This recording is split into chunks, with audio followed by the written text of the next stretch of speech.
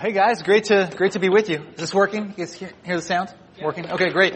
I'm excited to be here, excited to be with you. Yeah, like David said, I'm a pastor. My heart is for the local church. I've given my life to the local church because I believe it's in the local church. That's God's plan A for the world, and that's where God is making himself known and transforming lives for eternity. So I've lived here in the Bay Area since January 2002. I grew up in Sacramento, 2 hours away, and then college down in Santa Barbara. I lived there for a year and a half or so after college and moved up here in 2002.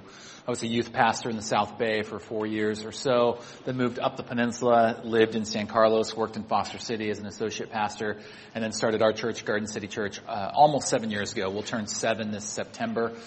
Planted the church with 3 people, $3,000, and this big dream of what God could do to engage the South Bay with the gospel in a fresh new way. And we're just really thankful for what God's been doing in and through our church. And a lot of what I'm going to be teaching on is just stuff I've learned. It came out of mistakes I made and good decisions I made in the church and what we've been learning about disciple making there. So I'm married to my wife, Taylor. We just celebrated 15 years of marriage. I'm very into my wife. She's amazing. She's special. And then I've got 3 sons, 3 boys that are 11, 9, and 7. So my oldest just started middle school this last week. He's got the locker now, and he's excited about that and switching classes, and it's fun. So that's a little bit about me. 39 years old. My 40th birthday's coming up. We're getting that planned. My wife's got something cool planned. I'm excited about that. This is the overview of today, what we're going to do. Session 1, we're going to use session 1. It's going to be a 2-session deal. Session 1, we're going to kind of demystify and define discipleship, and I want to give you some very practical handles and sort of a process for making disciples. Then we'll have a break. During that break and during the whole time I'm here, feel free to grab me, talk to me about anything you want to talk about. And then we're going to have a session 2 where we're going to look at a tool for deepening discipleship, and we're going to have Q&A. And I want you guys to ask any questions that you have.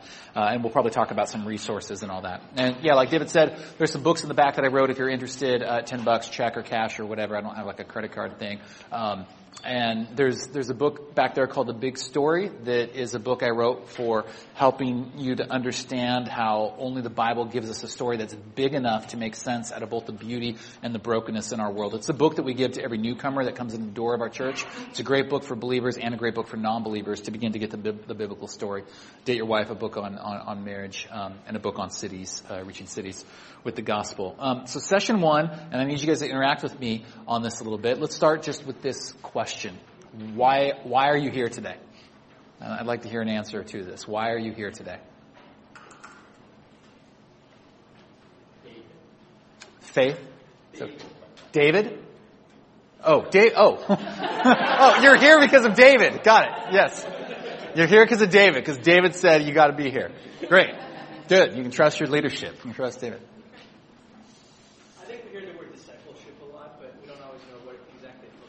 Okay, we hear the word discipleship a lot, but we don't always know what it looks like. It's this big word. What does this mean? So here to learn more about that. Yeah. Well, the idea of church getting practical. My church is having a workshop. I'm going to go. Yeah, great. Yeah, practical. Church is having a workshop. I'm going to come. I'm going to learn. Yeah. I think all great thinking about discipleship, it starts with there being a desire. There's got to be this desire, this hunger to want to learn about this and what Jesus wants to teach us about discipleship. So there is you hit on this in your question. There is a problem in most churches when it comes to thinking about discipleship. Most people, most Christians tend to think that discipleship is this big, huge thing, and I've got to figure it. They overcomplicate discipleship. We don't have clarity about what it means to make disciples. We think, hey, I've only been a believer for 3 months. How could I ever make disciples? And we want to understand that that's not the case. One of my biggest failures as a church planter, as a pastor, was our church was almost a year old.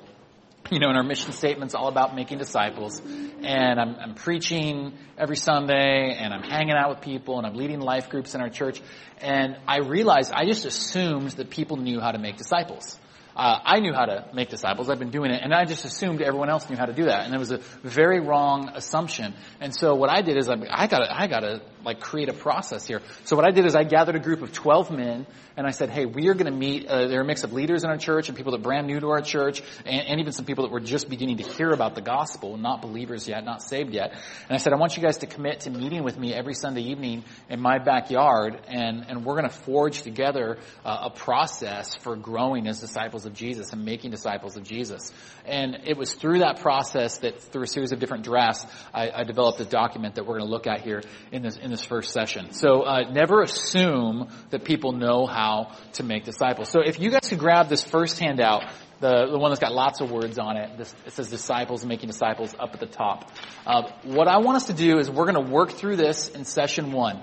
Take notes on this, be thinking about your questions about this, and we'll have time for those questions during the Q&A.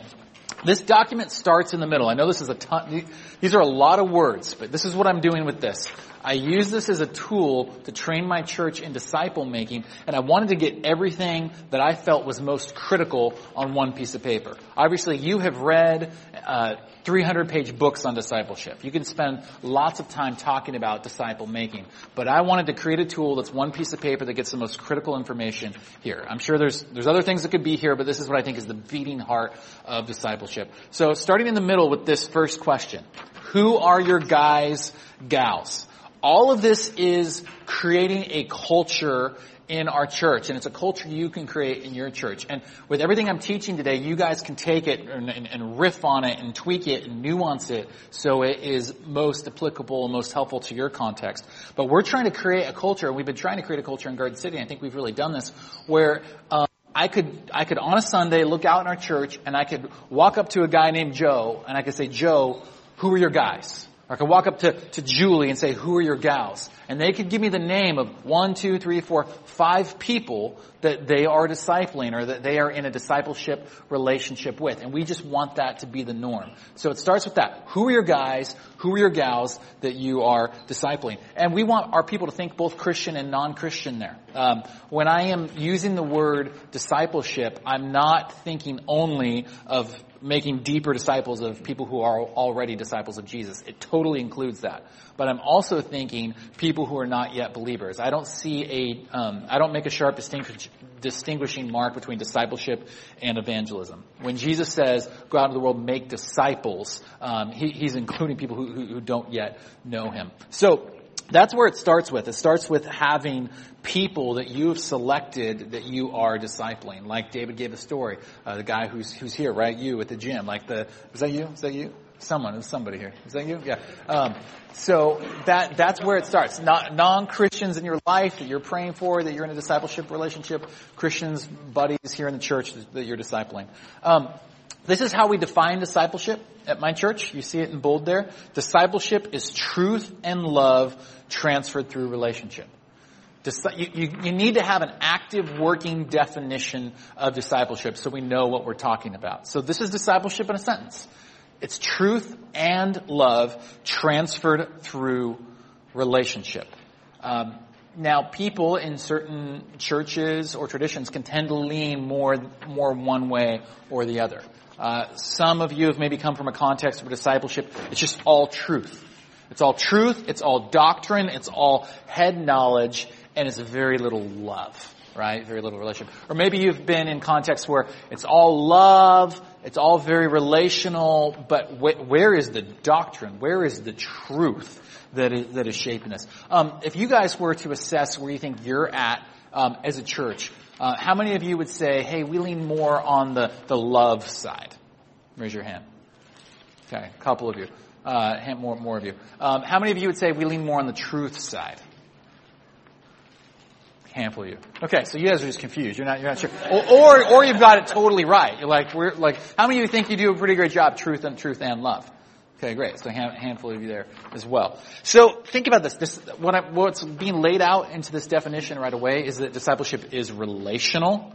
It's not for the classroom. It's not, and we got to really, talk about this in the Bay Area where most people live life in their heads exclusively. But Jesus calls us to live life and to love the Lord with our heart, soul, mind, and strength. Don't reduce disciple making. Don't reduce church to just the head. I mean, my church may be like yours. They're like engineers are just everywhere, and want to sometimes get following Jesus to fit into this nice, perfect Excel spreadsheet with all the right info in their head. And we want to blow that up.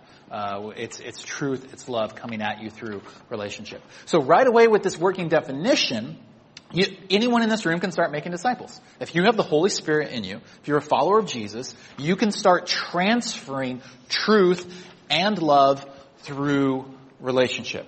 And obviously we always want it to be both. If it's only truth, that's not going to go well. If it's only love, that's not going to go well. If you have your Bibles, I want you to turn to 1 Thessalonians chapter 2, verse 8. What translation do you guys use here? The especially spiritual version. I like that. That's great. That's what we use too. Great. Okay, so 1 Thessalonians chapter 2, verse 8. I'm gonna call on someone to read this for us. This is Paul writing to the church at Thessalonica, and he is talking about the way in which he was relating to the church in Thessalonica when he was with them. So could someone read 1 Thess 2:8 for us? Nice and loud. Yeah, there we go, Tracy. So, being affectionately desirous of you, we were ready to share with you not only the gospel of God, but also our own selves, because you had become very dear to us. Okay, never forget that verse. Let that verse be a nucleus for you as you forge what it looks like for you guys to make disciples as a church. Do you hear what Paul's saying? We were affectionately desirous of you. Like church in Thessalonica, we really cared about you. We had affectionate desire for you. And so we shared with you not only the gospel, but also our very selves, or some translations also our very lives. Truth and love transferred through relationship. Paul shared the gospel and his very life with these people. And he had affectionate desire for these people. So when you're going, gosh, who does God want me to disciple? Like, start with desire. Who does God give you a heart for? Who does God give you a desire for? God might call you into discipleship relationships with people that are like really difficult. Man, I don't even like this person. What's going on? That might happen sometimes. But very often, God gives you a heart for someone. And you go, I really care about this person. So I want to share the gospel in my life with them. Words inform, relationships transform. So you want to use lots of words, truth, but then relationships are where people really get transformed. Okay, so we're just getting started on the sheet. So session 2 might include some of the sheet as well. Next question I have on there is, what is a disciple? So we define discipleship. You in your church need to have a working definition of what a disciple is. There are a variety of different ways you can try to get at the core of it. This is how we get it at the core of it. A disciple is someone who enjoys Jesus, follows Jesus, and brings others to Jesus. So that's what a disciple is. A disciple enjoys Jesus. The gospel's transformed them. They really enjoy Jesus. They're following Jesus with their life, and they're bringing other people to Jesus. You know this happens all the time in churches. People say, I'm a disciple of Jesus, but that person there's nothing going on in their life in the past year to bring another person towards Jesus. And we see right away in the Gospels that when Jesus calls someone to himself, he calls them to both follow him and fish for him. That just comes with the gospel. If you know the living God, if you've truly encountered the best news in the universe, you're going to increasingly, by the power of the Holy Spirit, be the kind of person that's just contagious and can't help but want to bring others to Jesus to have them know him. So that's what a disciple is. Now, here's the big question. How? How do you do this? How do you make a disciple? Well, I'm trying to kind of decomplicate this. You do it by creating a relational environment. You get a relationship going with someone where truth and love gets transferred. They're getting trained, they're being known, they're being loved, they're getting trained, they're being sent. I say this, you see, to start by prayerfully selecting your guys, gals. Jesus took time to pray about who his disciples and who his apostles would be. I would hope that sometime in this fall season, as you grow as disciple makers, you would prayerfully select who Jesus is calling you to disciple or be in discipleship relationships with. Now, I want to say that the way this is written, it's written pretty top down. It's written kind of assuming that you are the disciple maker and you're selecting people to make disciples of. And I think that format can really work and is really helpful. But as you think about this, try not to think about that that's the only way that this works. Like the way I practice this in my church is also very much like I want to learn from guys I'm discipling if they're believers, and I want them to teach me. I just started a new life. Our church, we just do 3 things: gather on Sundays, gather in life groups, and be a Christian all week long. And so for a life group, I just started a new life group last week with a group of 9 men. And the reason I started this group was a guy in my church, Toye Peters. He sent me an email and asked me if I could start discipling him. And what I always like to do is group discipleship, because I could disciple that guy and he could learn some good things from me, but he's going to learn a lot more if I get a group of us men together and we're mutually kind of discipling one another and growing. And so I started this life group with 9 men, and that's the vision I started to lay out. Like, we're here to grow. I went over these kinds of definitions, and let's transfer truth and love through relationship into one another's lives. So don't hear this only top down as we work through it.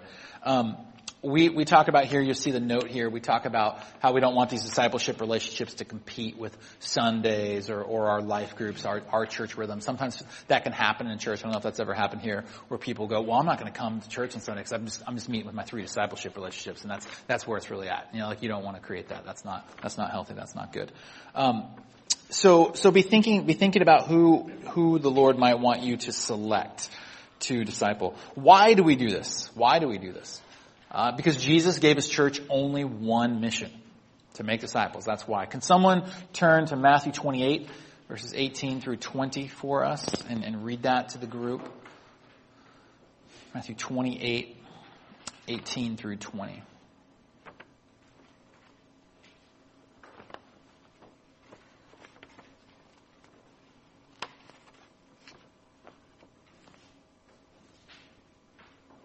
Yeah.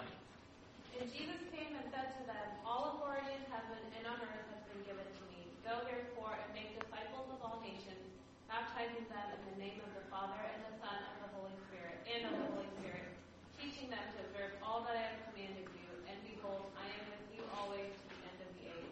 Yeah. So this is how Matthew ends his gospel, with this command from Jesus. The central command in there, the central imperative is make disciples.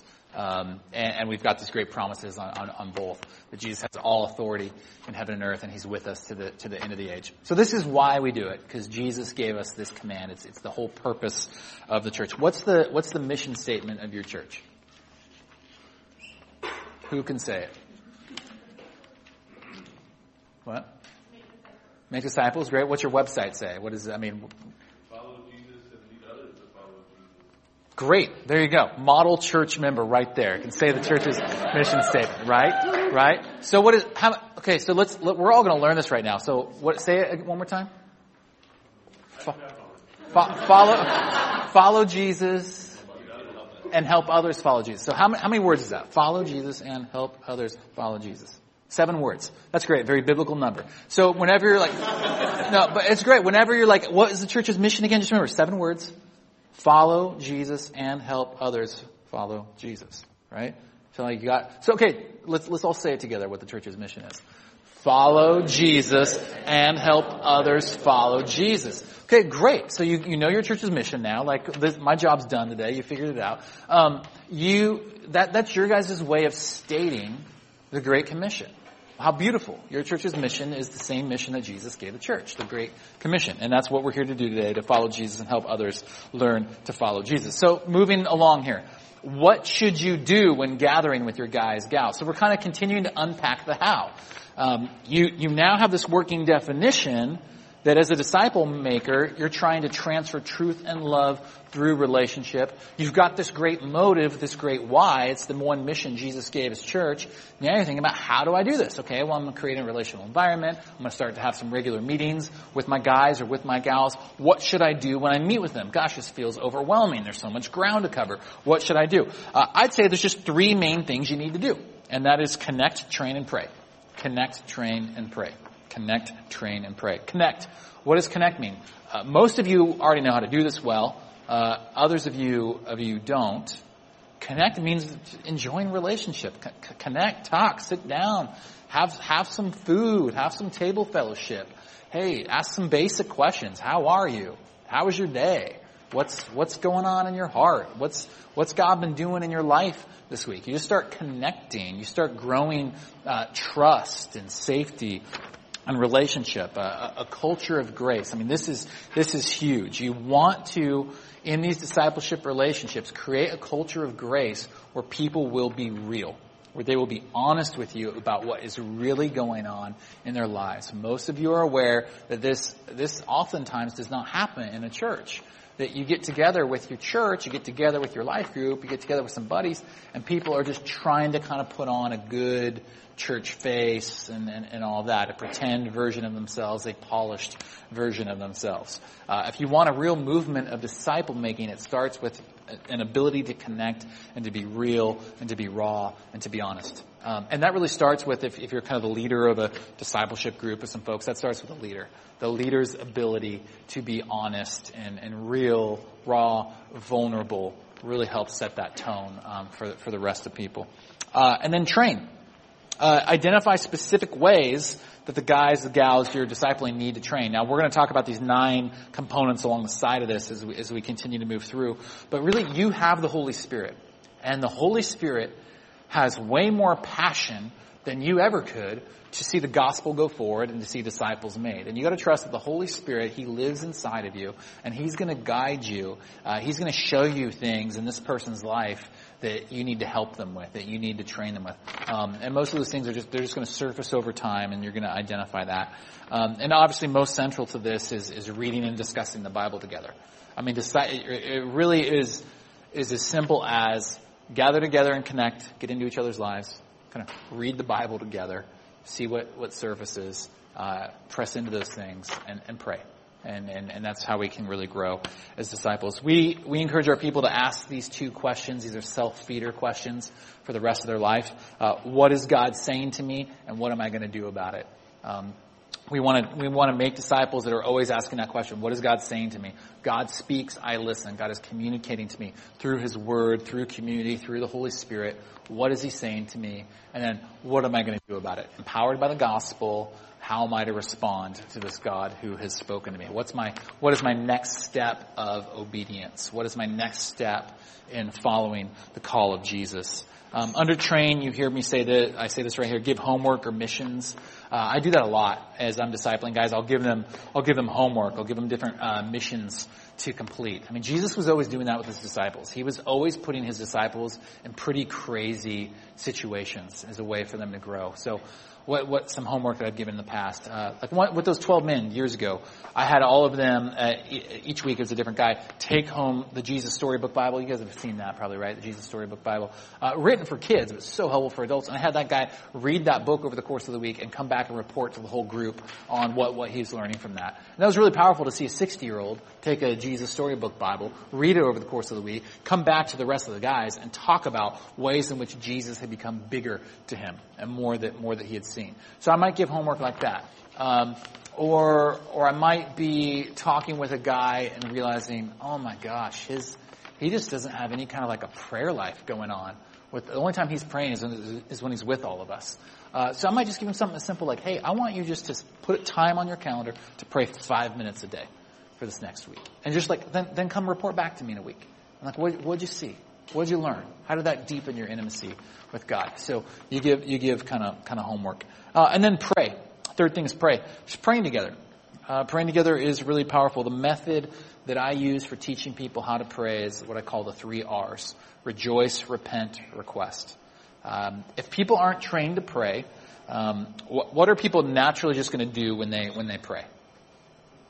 Request. Which is so great to do because we have this Father who loves us, who wants us to come to Him as His sons and daughters and lay our requests before Him. Wonderful component of prayer. But you're going to miss these other parts of prayer. Rejoice. So I train our people in beginning prayer with rejoice. Just rejoice in who God is. Rejoice in what God's done. Give thanks. Then move into some repentance. Where are you called to repent of some sin? And then get into request. So that's the method I use. I'll tell you a story of one guy. I was hanging out with him last night. He's become one of my best friends. Great guy, Chris Carney. Chris Carney showed up at our church, not as a believer. He had heard about our church from Twitter. And then saw my book, Date Your Wife, came to our church, started coming. He got saved at our church. I was discipling him, saved, baptized. I did his wedding.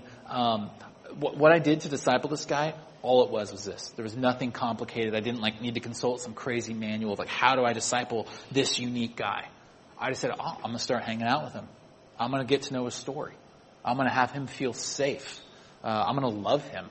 I'm going to transfer truth and love through relationship with him. I'm going to train him in some things. I'm going to pray big that God would save this guy's life. Today, this guy, he started his own company. He's an entrepreneur. He started his own company. He employs 6, 7 different people from our church. And he's this guy who's this caregiver to all these people in our church now. So God can do really cool things through ordinary people like you and me who do very ordinary things like relationship and transferring truth and praying.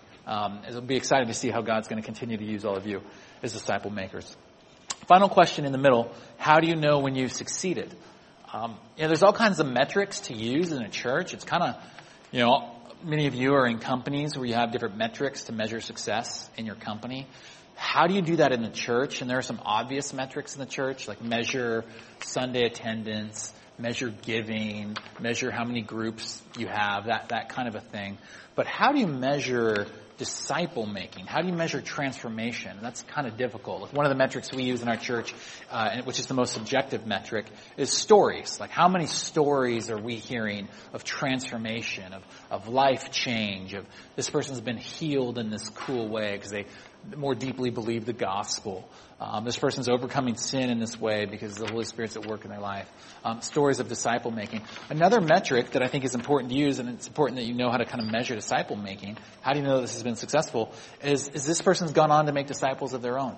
You don't want to make disciples with people who just stay in the same discipleship group for 10 years. That's not the end goal. The end goal, remember how we defined a disciple, it's also someone who's bringing other people to Jesus. You want to be discipling people in such a way that they go on to make disciples of their own. Okay? Multiplication is the aim, is the goal. Disciples of Jesus make disciples of Jesus. What do you guys call your groups at your church? Community group. Healthy community groups grow in health, grow in size, grow in the way the Spirit's working in them, and they reproduce community groups. Healthy churches over time grow and reproduce churches. So that's always Jesus' aim and what you want to be pursuing. Now let's start walking through, starting from the left-hand side. Let's start walking through these 9 training components. Again, the history of this is me trying to put a playbook in the hands of my church and go, these are the core components that we got to address here in the Silicon Valley as we make disciples. So first, and this is so critical, is story. Story. You want to learn that guy or that gal's story. What is the real situation of their life? What is their story? And so there's just a simple reflection question there to help you as a disciple maker. Do you know their story? Do you know their story? I give a lot of time to this in relationships. I give a lot of time to this in making disciples. Is, hey, tonight, let's just be together and let's just hear Scott's story. We're just here for an hour, and this whole first hour this time, Scott's just going to tell us the story of his life, and we're going to listen well, and we're going to ask some questions, and those questions will tease out more of the story. Because you see the big, bold word going here is known. We want this person to feel known. We want this person to feel known by God. We want this person to feel known by us, known by this relationship. Most people, and I know if you're the kind of person where you've told your story to a lot of people and you feel known, you maybe don't feel this is true, but it really is true. Most people have not been able to really tell their story to some safe people. Most people that you work with, they haven't been able to do that. And so to just get this, to just have a safe relationship where someone can really share the full story of their lives, the real situation of their lives at the time, what they're going through, that alone is really powerful. And something I've really found as an adult, maybe you found this, it's important that you keep telling your story too. Every time you tell your story to a safe person, to your spouse, to a best friend, to some folks in the church, to a friend, every time you tell your story, you make new discoveries and you heal in some new ways. You kind of make some new connections. You go, oh yeah, I really did go through that trauma. I really did sin in that way. I really was struggling with this. And you see more and you heal more. So it's really powerful to be able to tell your story. What we're doing in stories is we're preparing for how to integrate the gospel with all of our life. We're not transferring truth and love through relationship isn't just to get the gospel to make someone look good at how they attend church on Sundays, right? We want the gospel to invade how this person does relationships, how they approach God, people, relationships, how they handle money, how they come at work, how they come at rest, how they do parenting, every area, every sphere of their life. So, learning someone's story is the first and most critical piece. Second piece, and these don't necessarily go in order, but it's kind of a natural flow, but it's not like start with, one is pretty important to start with, but they all kind of overlap. Second is idol and first love. Identifying someone's idols. I'm sure you guys talk here about how sin isn't merely the surface behavior you see, the surface disobedience or this bad choice someone makes that's on the surface. What really is sin is that we're putting something other than God first in our lives, or worshiping something else. It's getting at the motivational center, the core of someone's heart, the orbit of their life. And everyone has idols that they're tempted towards. We talk about these 4 idols in our church. You guys talk about these idols of control, approval, power. You guys talk about these here a little bit. Okay, yeah. Let me just talk about these. There's so many different idols, but we talk about these 4. And you might want, and this gives common language to our disciple making. A lot of people are going to have control as their primary idol that they struggle with. And you know that someone has a control idol if their greatest nightmare is uncertainty. Just they can't handle uncertainty in their life. Everything needs to be controlled and certain. That's how you can begin to identify that in your life or in someone else's life. A lot of people are going to have an approval idol. And you know that someone has an approval idol if their greatest nightmare is rejection. They don't want to be rejected. They want to have everyone's approval. A lot of people have a comfort idol as their main idol. That's if their greatest nightmare is sort of stress and demands. Don't put stress on me. Don't put demands on me. I want to keep my life very comfortable. And then a lot of people have a power idol. That's if their greatest nightmare is humiliation. I just never want to be humiliated. I always want to be the person in power. I always have to have power over others. So right away with just those 4 idols, and there's more that we could talk about, you've kind of got a language for beginning to poke into the people you're discipling and identify what it is that's sort of driving their life. And until we can really see the idols in our life and repent of those idols, not merely surface behavior, we're not going to experience deep transformation because we still, control is my primary idol. Because then you can just stay a person who control is really the ultimate thing in your life, and you just kind of have some Jesus kind of taped around and sprinkled on top, rather than Jesus truly being the core and the center that's driving your life. So you want to do that. We want to go after people's. I try to when I identify idols in guys' lives, especially if they're not being honest about it, especially if they don't have the humility or maturity or self-awareness yet to say, yeah, you're right. Control really is a big idol in my life. I just mess with them. I just try to totally disturb that idol. If someone's a control idol, I'll try to bring as much uncertainty in their life as I can. I'll just try to, because Jesus did this. Jesus is okay, you're following me, you're my disciples. I'm going to take you out in the sea and have a big, huge storm come. And you're just going to be freaking out. And you know what? You're going to see, though, that I'm with you in that storm and that you can trust me and that I can calm that storm.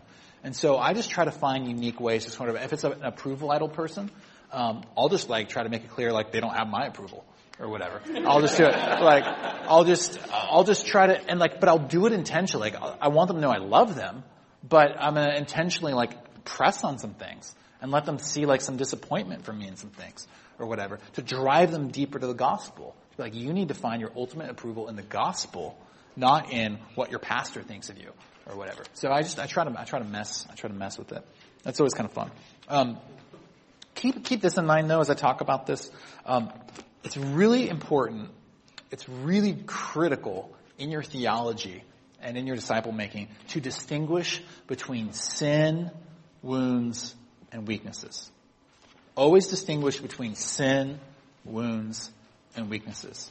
Great damage can come if you're discipling someone and you're trying to get them to repent of wounds. You don't do that. Sin and idolatry we need to see and own and identify and repent of. Okay? Wounds, this is all going back to someone's story. Their story is full of sin, wounds, and weaknesses. Wounds, you don't repent of wounds, you heal of wounds. Okay? So as you get to know your story and someone else's story, you're going to see, okay, this isn't sin. This is wounds. This is where they were sinned against. This is where they just experienced the fallenness and the brokenness of this world. That's an area for healing, not repentance. And then there's also weaknesses, which aren't sin or wounds. It's just we're not omnicompetent. We have areas of strength and we have areas of weakness. And you just kind of identify, hey, this person given their story, given their personality, this is just like an area of limitation for them, an area of weakness for them. It's a place where the gospel can show up and God's strength can show up with extraordinary power. Really important that you do that. You don't want to try to, turn everyone's weaknesses into all their strengths and all that. Have that threefold category: sin, wounds, weaknesses. Third piece on here: identity. Identity.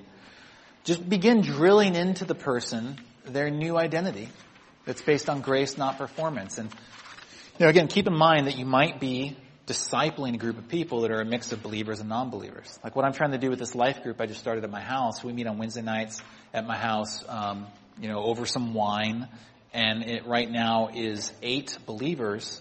And it's a group I'm seeking to bring a bunch of my non-Christian buddies into. And, you have to be careful with your language, right? Because those non-Christian buddies don't yet have this new identity, right? They're still separated from Christ. But for the believers, drill into them this new identity that's based on grace, not performance. You and I, the default mode of our hearts, and the Bay Area performance culture just constantly reinforces is just a performance-based approach to life. As long as I get the A, as long as I get the promotion, as long as I get the results at work, then okay, I must be an okay person. But Jesus transforms all of that for us and gives us a new identity based on grace, based on what he's done for us, not on what we do. And you just got to drill that into people's heads. You got to constantly remind them they're a son, they're a daughter, they're a child of God. They're forgiven and loved. They're free. You got to just drill that into them. You can never do that too much. Let's move over to number 4. It's the right side of the page. This loved column, encouragement. I'm really passionate about creating in my church and nurturing in my church a culture of encouragement. Have any of you ever had a day where you felt too encouraged? Where you're like, please stop encouraging me. I've been too encouraged. That never has happened, right? Like you have self-critical thoughts in your head or critical, thoughts and criticisms that have come your way from other people. We could all use, I think, a lot more encouragement. That's one of the one another commands that appears throughout Scripture. Encourage one another, encourage one another, encourage one another. Encouragement is powerful. Encouragement is speaking words of life into a person. Barnabas, the son of encouragement. God used him to speak encouragement into people. Encouragement is putting lightning in someone's veins and saying, this is how I see God at work in you. This is how God can use you. I'm a pretty different guy when I'm encouraged. When I've received encouragement, when I've heard it, when it's been coming at me regularly, I don't know. I just kind of feel like I can take on the world. I'm like, let's go. I trust the Lord. Let's go. I can do this. When I don't have that, it hurts. My wife and I, we have different love languages, and the way she expresses love is not through words, but words mean a lot to me. Her natural way is kind of service. And, I've talked to her about, and we've got a great marriage. She's awesome. But I've talked to her, I'm like, babe, when you have these words of encouragement for me, it is so powerful, especially coming from you. It's like one of the goals she has for this year it's just a simple goal, but is to encourage me 3 times a day. And that seems simple, but that's been massive in my life. She's been doing it. Just this, we start August 1st is kind of our new year, it's school new year, and that's when we set our goals. And it's been making this, I'm riding high. It's just really cool because she's just telling me these things. You can do that with other people. You can speak words of encouragement that are really powerful. I'm trying to remember that as a dad. So I have these 3 boys who I adore and who I love. But it can be easy to critique them. It can be easy to be like, quit chewing with your mouth open. Quit doing this, all this stuff. And, man, I want to be known. I want them to be 25 years old, 35 years old and just be like, man, the most encouraging person in my life is my dad. And that's what I grew up with in my home, and that's what I still have now with my dad. I got a long ways to go. I really want to keep growing there. So, as you're transferring truth and love through relationship, sometimes when you're at that truth, and we're going to get at this in the next component, sometimes it's hard things you have to say, okay? But I would say major in the encouragement side. Major in, oh my gosh, I see God doing this in you. Oh my gosh, when you said this, I just see you're maturing, you're growing. Oh, I think God's really gifted you in this way. That carries so much power. So create a culture of encouragement. And that's not just for discipleship relationships. That's for your whole church. Speak words of encouragement to your pastors, to your elders. Speak words of encouragement to your community group leaders. Speak words of encouragement to one another. Have that be that kind of culture. What if you guys could be known as the most encouraging church in this area? People would want to come to a church where they're just what's that? Yeah, I don't know, but imagine. I don't know. It's my first time with you guys. So we'll see. I'll let you know when I leave. We'll see how much encouragement I get before I go. There we go. Now let's move to this next one. Number 5, honesty and self-awareness. Okay. Before we've gotten here, again, they overlap. They don't necessarily go in order, but before we've gotten here, you have created a culture of safety. You have created the kind of relationship I aim to create with guys I disciple is the kind of relationship where guys just feel like no matter what, I am for them. They're like, I love you. I'm here. I'm safe. You can tell me anything. I'll keep whatever you share with me confidential. I love you. I'm for you. If you've really forged that kind of relationship, if you've really earned the trust of that person, you've earned the ability to be really honest with them, okay, and to really help them in self-awareness. Give direct, honest feedback even when it's hard. Most people don't have this. Okay. Now yes, most people have heard criticism and all of that. They've heard it from their boss. They've heard it from mom and dad. They've heard it in the church. But I'm talking about honest feedback that's not threatening. It's hard. It might sting. It might hurt, but it's for that person's best. It's because you love them. It's because you want to see the gospel mature them and transform them and free them and heal them and grow them. And that is a gift. That is rare. There are not many relationships like that. I am so thankful for my relationship. I'll just use the example of my elders. The elders of my church, there's me and 4 other guys. They love me. They're for me. They encourage me. And man, they give me honest feedback about hard things sometimes. And it's super helpful. It's communicated with a face of love. It's communicated with care. It's communicated with they want the best for me. They want to see me be the best possible leader, pastor, man of God that I can be. That's a gift to me. And you can give that gift to other people. And you can be the kind of person who's open to receiving that gift as you tell friends, hey, I want this. We have a phrase on my staff and in our church culture, run to the tension. And that is that if there's ever an issue, a concern, some tension going on between you and the other person, our cultural rule is you have to run to that tension and deal with it. So I tell my staff, I tell my elders, if I ever have any kind of a concern or issue with you, you'll never have to guess or wonder. You'll never have to wonder, is Justin mad at me? Is he feeling this? Is he frustrated? Because I'll tell you. I just said, like, I will be, and that's also my personality, so part of that's personality based. But I'll come to you and I'll tell you, I'll talk about what's going on, and I'll do it hopefully in love, but I'll tell you. So you want that kind of a culture with the people you're discipling, where you can run to the tension, you can deal with it. When we don't run to the tension, you've all experienced this. Things are it's like a beach ball that you're like pushing under the water and you're kind of keeping it down there. And then one day it just comes roaring up to the top and it's just kind of explosive. You want to deal with things sooner rather than later. Honesty and self-awareness. Helpful to use tools with this. You see me talk about use this tool, unique design. We don't use that tool anymore. We use a different tool. I'm sure you've probably heard of it, the Enneagram. Are you guys familiar with that or use that? How many of you use that tool, that test? 1, 2, a handful of you. Is it associated with New Age? Yeah. So when I first saw the Enneagram, I don't know, 6, 7 years ago, I first saw it. If you've ever seen what it looks like, I thought, like, what is this thing? A pentagram? Like, what is this? Everybody's saying it's terrible. It's a really helpful tool. It's a very helpful tool if used by mature believers for self-awareness. I have used I'll just speak for myself. I've used a lot of different personality profiles through the years to help with honesty and self-awareness, help people identify their gifts, make disciples. This, for me, by far, has been the best tool, the most helpful tool. So, yeah. What number are you? I want you to guess. 2? Nope. None 2. So I'm going to let you keep guessing. I'm going to have you come back in the Q&A. I'm going to have you keep guessing and see. Yeah. So, good question. It's a very helpful tool that uses 9 main numbers for identifying. This is what's helpful about the tool. You take strengths. You guys familiar with StrengthsFinder? Anyone use StrengthsFinder? Helpful? Yeah. Okay. StrengthsFinder is helpful. It tells you like your 5 greatest strengths.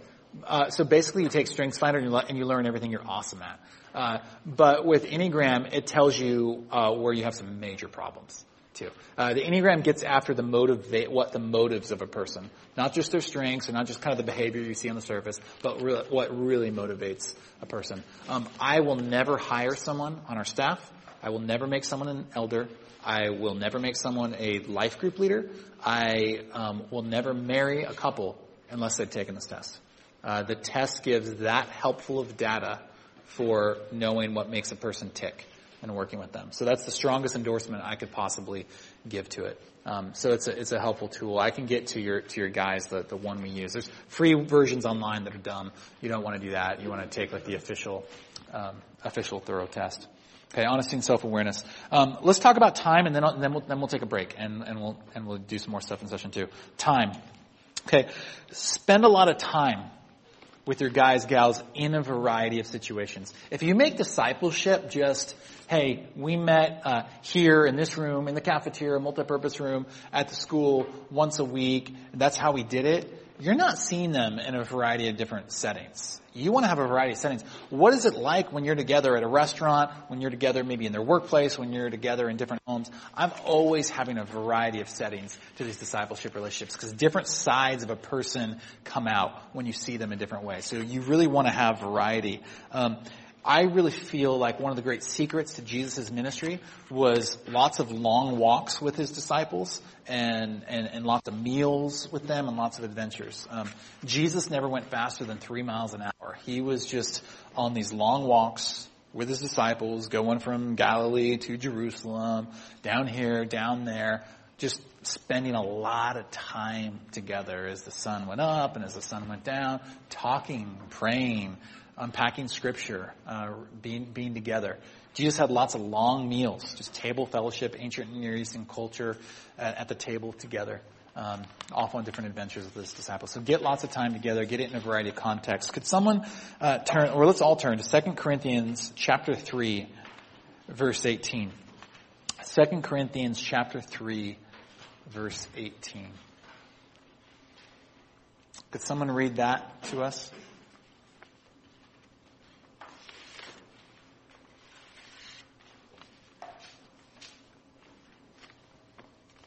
Yeah. And we all, with unveiled face, beholding the glory of the Lord, are being transformed into the same image from one degree of glory to another. Okay. Oh, sorry. No, keep going. So this comes from the Lord Jesus. Okay. So that's Paul writing to the church at Corinth.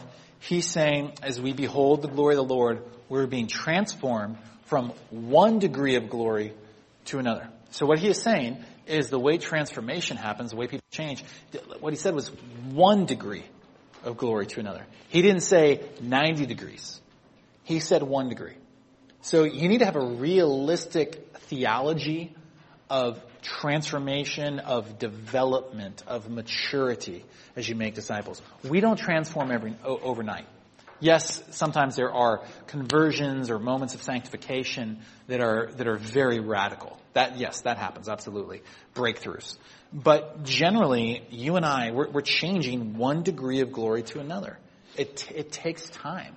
It takes time to mature, to grow, to heal. And that's why I talk about time in this way. You want to spend a lot of time with the folks that you're discipling. Sometimes we get these really ambitious goals. Like, this is going to be the year where I transform, heal, grow in this way.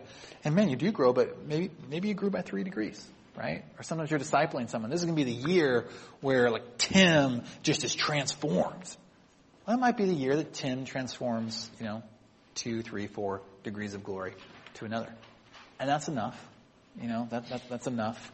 That's what Jesus is at work, and he wants us to have that understanding of time. So let's take a break now, and when we come back, we'll continue working through this, the other tool, Q&A.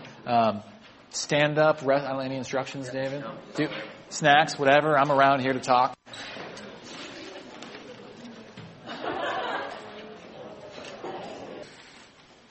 I hope you had a good break. I had another sandwich. It was good.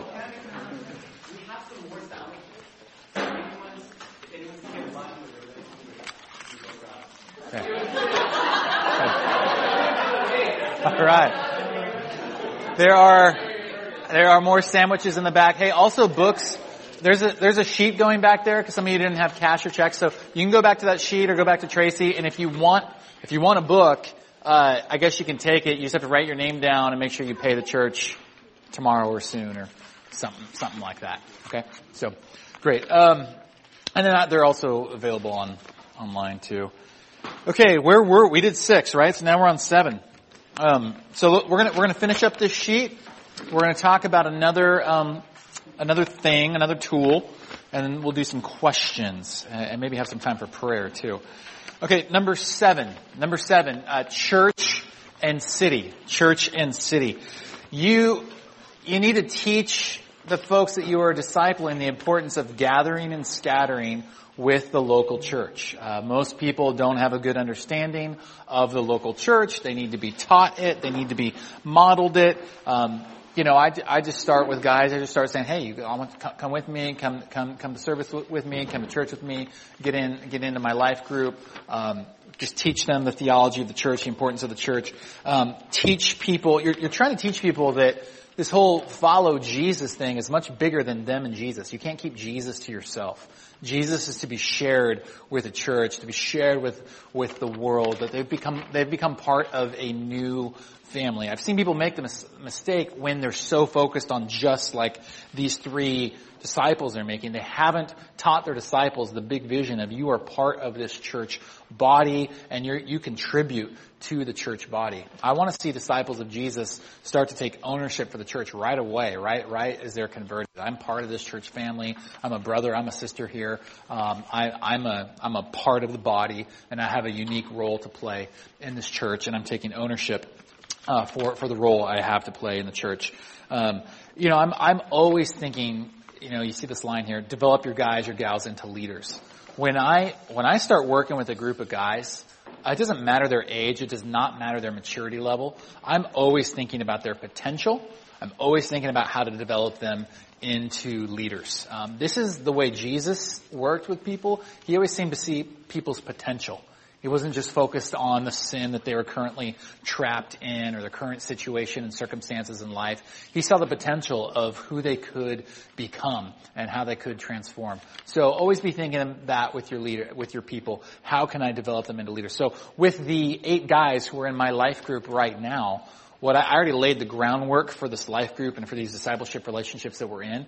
As I said, my full expectation is that each of you men are going to develop as leaders, and we're going to find lanes for you to run in our church. We're going to learn more what your gifts are, what your talents are, and I want to figure out how you can be greater leaders within our church and greater leaders within our city. So you want to be thinking about that. And I already told them at least 2, maybe 3 of you guys will be raised up as leaders. You'll become deacons in our church. Our deacons are the ones who lead our life groups in our church context, and you're going to multiply out of this life group and start a life group of your own. And so I've laid that expectation and that vision of leadership and multiplication from the very beginning. Next is enemy, number 8. Okay, church, you know this. Satan hates you. Satan hates you. He hates that this is happening right now, that we are discussing and talking about this. Satan hates the church. Satan hates discipleship. Satan hates the gospel. Satan hates a group of leaders who are in this room right now learning about discipleship. You have to train your disciples in this. I have really seen, being a pastor now for 16, 17 years in the Bay Area, I have seen a huge de-emphasis on the supernatural here. We got a lot of pride going here in the Bay Area. You know, we're making progress, we're successful, we're developing our technology, and just people's worldview has shrunk to become very humanistic, and people just miss, obviously, our big, huge, wonderful God, but also this entire unseen realm and supernatural realm of Satan and his demons. And Paul, you see the scripture references here, Ephesians 6, verses 1 through 10. I'm preaching Ephesians right now to my church. Just our wrestle is not against flesh and blood, but against the rulers, the principalities, the powers in the heavenly places. So you got to teach the people you're discipling that they have an enemy that hates them. Well, I always, this happens. I don't know if this happens to you, but anytime I am kind of in sort of a new venture in the kingdom of God, sharing the gospel with someone, making a disciple, some new initiative within the church, starting a new preaching series, whatever, man, Satan comes after me in all kinds of ways. And I experience spiritual attack and threat, and Satan loves to attack people who are a threat to his kingdom of darkness. And you got to really warn and disciple your disciples in this, that Satan's after them, Satan hates them. Satan's going to use the same old strategies that he's always been using, going back to Genesis chapter 3. He's going to use deceit. He's going to use lies. He's going to try to get your focus off of God and the good and onto negative things. And you got to teach them how to fight. So I'm a big believer, and you got to train your disciples that there is a battle to fight. And I feel like that speaks in a really powerful way to men. Many men in our culture who feel emasculated, and who feel that in the church too, and kind of like, where's my battle to fight? And I feel like men especially need to know that in following Jesus, they're getting swept into this huge battle where they've got a battle to fight to advance the kingdom of God. I've found that the Lord really uses that. So train them, teach them how to fight. Scripture says, resist the devil and he will flee from you. You got to train your people. You got to train your people in that. 9th, finally, multiply. Multiply. Let's all turn to 2 Timothy chapter 2. 2 Timothy chapter 2.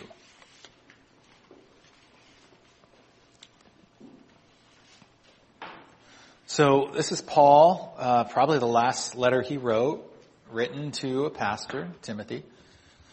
And he's giving him pastoral instructions on what's most important in leading the church.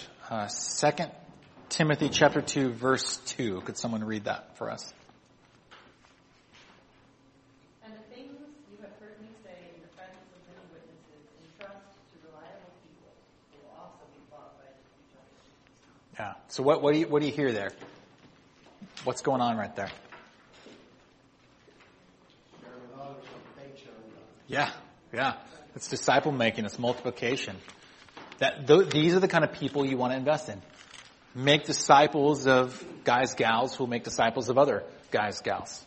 You want it to multiply. You want it to go. So that's how we said, that you're successful in this, that your disciples are multiplying. I always try to do like a graduation ceremony of sorts. I try to make it special. I try to pull guys. Like things I've done before is I've had like a real nice dinner over at my house. I've ordered in good food, and I've just celebrated these guys. I've encouraged them. I've talked about how I've seen God at work in their life. Something that's really cool to do, this is kind of newer for me, is you can name the guy. I think it can be really powerful. It's really powerful when people name, you've been named before. Someone's called you a bad name, a bad word, or something that stuck with you and all that, and that hurt you. But you've also been named before in really powerful ways people have encouraged you and spoken words of life into you. I've been trying to give guys like a word or a phrase that I feel like the Holy Spirit's kind of given me after a time of prayer, that sums up who that guy kind of is. How the Lord's at work through that guy, his gifts, his strengths, his talents. That's a great thing you can do in a ceremony like that. You can just say, hey, Jeremy, I really see the Lord at work in your life in this way, and I want to give you this word. I have this word for you. I have this name for you. That's something you can do. I've done like anointing with oil before, where I've just like poured a little bit of oil, where I'm like, man, I see this in Scripture all the time. I don't totally know how this works, but I'm gonna do it. And where I've just like had like a little bit of oil, and I put it on their heads, and like I don't really know what's going on there, but those guys aren't going to forget that. And it was special, and it was like kind of a time of commissioning them out for multiplication. Every case is unique. You see I put a timeline here, and I don't know, you can do this in different ways. I say 3 to 12 months. 3 is really short. But the reason I have this here is because I've come from a church tradition more where people try to do these discipleship relationships that last like 5 years. And they just like huddle up forever, and there's no moving out, and there's no multiplication, and things just sort of stagnate. And I've more in my church wanted to create a culture of have these relationships, train, transfer truth and love through relationship, and then multiply out. Well, let's keep doing that. So you have to figure out your timeline. So maybe it's 6 months, maybe it's 9 months. That's a pregnancy. Maybe that's enough time. Maybe 12 months. Maybe it's a year and a half. Maybe 2 years, but really for me, anything going beyond 2 years, I start thinking, I don't know, this might be turning into kind of the holy huddle thing, and you might be losing sight of the mission for how Jesus wants to use this group. So that's the sheet. As I walk you through the sheet again, the disclaimers I want to make are there's a lot more you could say about discipleship. This is trying to give a one-page playbook that gets at the core things. There's a lot more that you can say. That's why there's different books that I recommend and all that. When we go back under train number 2, there's 4 main books we've used in our church for disciple making. You see some of them mentioned there. The book The Big Story, which is back there, that's one that I wrote. The book The Gospel by Ray Ortlund. I don't know if anyone's read that book by Ray Ortlund. Yeah, Michael back there is giving a thumbs up. Great book on the gospel. This book, The Walk, it's written by an author, Stephen Smallman, a great guy, Presbyterian pastor, and it walks you through the Gospel of Mark, and it teaches you how to read Scripture, how to pray, how to take steps of obedience to Jesus. I use that book with people who've never heard about Jesus until like the week before, and I use that book with people who've been following Jesus for 30 years. And then Tim Keller's book, Prodigal God, super good on the gospel. So those are 4 main books that we've supplemented this with, and we've used in conjunction with this. I also recommend the book, if you've not read the book, The Master Plan of Evangelism. Have you guys seen that book? Robert Coleman. Very good book. Robert Coleman was, or maybe still is, a professor at Gordon Conwell Theological Seminary in Massachusetts. And he wrote, it's a short little book. It's super helpful. It's called The Master Plan of Evangelism. It's wrongly titled. It should be titled The Master Plan of Discipleship. But The Master Plan of Evangelism. And the book's it's like this tall. Like it's really thin. It's like 100 pages. It's gold. It's so good on disciple making. So I highly recommend that. The other disclaimers I'll give are, this is messy. Like this sheet can maybe make it look like, hey, just do this and wham, bam, bam. We've got a disciple making movement going on. Disciple making is messy. Satan attacks. People are going to hurt you. You're going to hurt people. You're going to make mistakes. It's not going to be easy. So it's messy. I have discipleship success stories and failures. I've got lots of success stories of men whose lives have been radically transformed, who are teaching to other men, and it just goes on. I also have, even a story this last week, this guy that I discipled a number of years ago, like choices he's just recently made. I'm like, how is this happening? Like I disciple this guy. I spent so much time with this guy, and he is making like the most elementary of just mistakes and judgment blunders and lack of wisdom and sin. And I like rack my brain. I'm like, did I do something wrong? Or where did I go? Did I not teach him this? Did I not teach him that? And so that happens. that happens too. And it's all super worth it. This is the mission of the church, making disciples. The most important people I'm ever going to disciple live under my roof. Being leading my wife in my marriage and her growth in Christ, and then my 3 sons, making disciples out of them. That's most important. But then after that, it's my whole church family and the disciples we make in the city. So it's worth your all. It's worth the mistakes and failures and mess and struggles that will come. And I'm excited for you guys as a church to kind of keep taking steps forward in making disciples. So that's this sheet. And I want us to transfer to talking about some other things, and then we'll have some Q&A time. Let me grab something back here. Okay, so how are you guys feeling right now? Are you guys feeling like encouraged? Like this is helpful? Okay. All right. My church talks back to me more, so I'm used to like some people come make some noise. So, hey, there you go. There we go. Awesome. Encouragement right there. Okay. Let's have everyone who has a Bible or a phone turn to Ephesians chapter 3, verses 20 through 21. Ephesians 3, verses 20 through 21. This is, you guys know Ephesians, 6 chapters, the first 3 chapters rich in theology, the last 3 chapters rich in practice. First 3 chapters are all about identity. Last 3 chapters are all about behavior. I think that the hinge, the pivot of this whole letter is this transition, where Paul gives this doxology, transitioning from chapter 3 into chapter 4, transitioning from the first half of the letter into the second half of the letter. He says this, Ephesians 3, verses 20 through 21. Now to him who is able to do far more abundantly than all that we ask or think, according to the power at work within us, to him be glory in the church and in Christ Jesus throughout all generations, forever and ever. Amen. I want that doxology and kind of this prayer to be a recurring theme and prayer for you as you make disciples. God is able to do far more abundantly than all you ask or think or imagine as a church. Do you believe that? Oh, yeah. Yeah. God can do really great and really special things with a church of people that believe that. Sometimes you kind of have been going through the grind of following Jesus, the grind of church planting, and, the grind of big prayers that you prayed not getting answered, or dreams that you had not coming true, and you can forget that. But this is the God that we are talking about today. Him who is able to do, and Paul's stretching language here, he's kind of inventing new words to get this idea across, who's able to do far more abundantly than all that we ask or think or imagine. According to the power, the Holy Spirit at work within us. You have what's most important as disciple makers. You have faith in this big God who can do far more than you ask or imagine. You have the Holy Spirit, his power at work within you. And great things can happen with a church that expects these great things from God.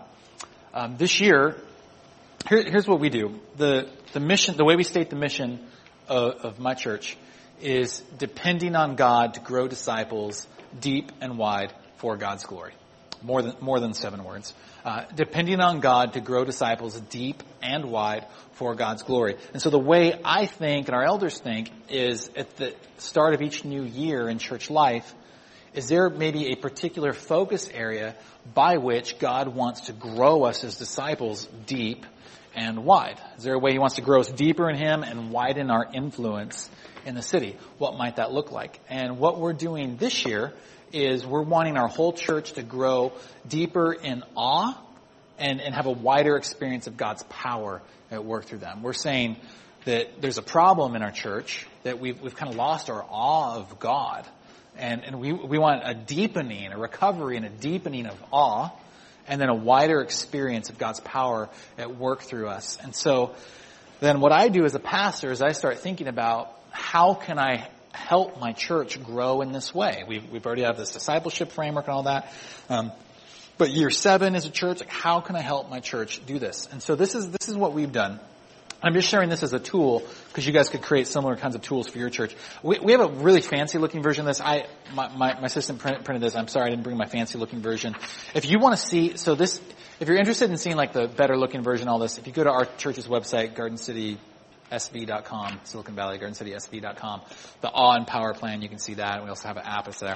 But everyone in our church, we've asked everyone this year in our church to use this tool. And I'm only showing you a tiny part of the plan. And this looks stupid because it's not printed well. It doesn't look great. But we've created this tool, the Awe and Power Plan, and I have called everyone in our church to use it. Now, I'm not in control over whether everyone will or not, but they hear me and all of our leaders talking about this every single week and just a culture around it. So we're hoping most people are using it. Look under vision. And I'm sharing all this because this is giving you some examples of how to continue to create a disciple-making culture in your church. It's going to grow people deep and wide. We're asking everyone to devote 15 to 30 minutes. Now, think about that. I'm training my church through time, right? Sometimes you'll meet people and they'll say, you have a friend like this in your life or something. And they're like, man, like I'm so out of shape and I don't understand it. And you say to them, well, it's because you never exercise. It's because you eat like crap. That's why, right? Sometimes you have that friend in your life who says, I don't feel close to God. I just feel stuck. I'm lacking joy. I don't understand. And you say, well, it's because you're not engaging with God. You're never filling your heart with Scripture. You're not in prayer. Like, that's why. And so I'm this year wanting to come at my church in disciple making with time. And I'm saying, I want my whole church to devote 15 to 30 minutes a day, 5 days a week, Sunday through Thursday, to train with this tool. And this tool that I've given our church is not a Bible reading plan. I don't like that phrase because I feel that can feed into the Bay Area, just fill your head with more information about God. God is an idea.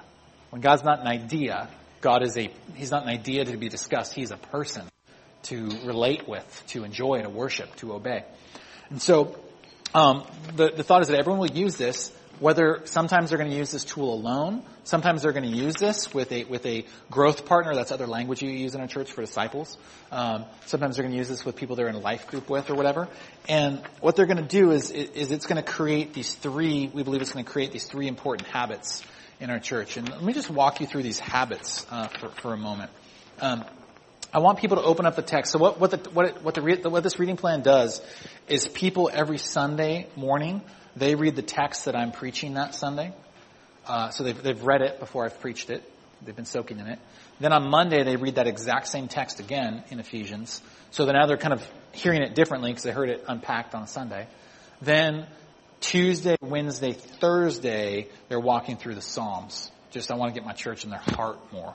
Psalms, they're walking through that. And then I have Friday, Saturday off, not because it's like, don't read your Bible on Friday, Saturday, but I want this to feel really doable to people, and I want people to see built-in rest, and I don't want it to feel like this overwhelming thing. So, practice presence, number one. You can read this in detail later, and I won't go through it all. I'm trying to get my church to grow in being present to God, not just, here's a text to read, let me read it, and check this off my list and move on. God is a person, and He wants to relate with you. God is always present to us, but we're not always present to Him. We're not always awake and alert to His presence. And I'm trying to get my fast-paced, very much in their head, Silicon Valley, engineer, I'm really busy people to slow down, to be still, to have 15, 30 minutes of their day devoted to just kind of entering into the presence of God. And to kind of enter in, to kind of get alert to His presence, and then to open up the Scriptures and to read a text. And to ask some questions like, what is this text about? You see that question here, original context. But then to really ask this question, what am I maybe in awe of right now instead of God? I think awe is really important. All of us are in awe of something. If we're not in awe of God, we're standing in awe of someone or something else.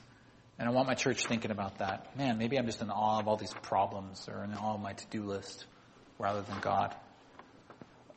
Then I have them transition and I have them pick a word or a phrase or a verse from Scripture that day to just meditate on throughout the day and to have that be their main conversation piece with God. Then number 2, pray big. This is a habit I want to build in my church. Again, we said this earlier when talking about praying through the 3 R's. It's easy to just kind of default into prayer that's all request, and it's all kind of self-focused request. God, would you do this for me, do this for me, do this for me? I want to teach more kingdom prayer and praying big for our church. So every day, Sunday through Thursday of the week, we have a different prayer that our church is praying. And it gives me so much joy and confidence as a pastor to know that my church, the bulk of my church, is praying this. So you see what some of those sample prayers are.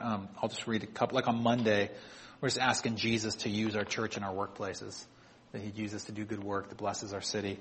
On Tuesday, everyone in our church is praying for one non-Christian friend in their life who they want to see Jesus save. And we're just begging God to do that.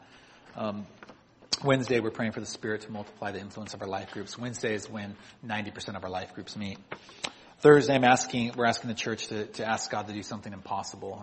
And that's going to be different things for different people, but something, kind of a prayer people maybe long ago quit praying or dream they quit dreaming because they're like, God can never do this.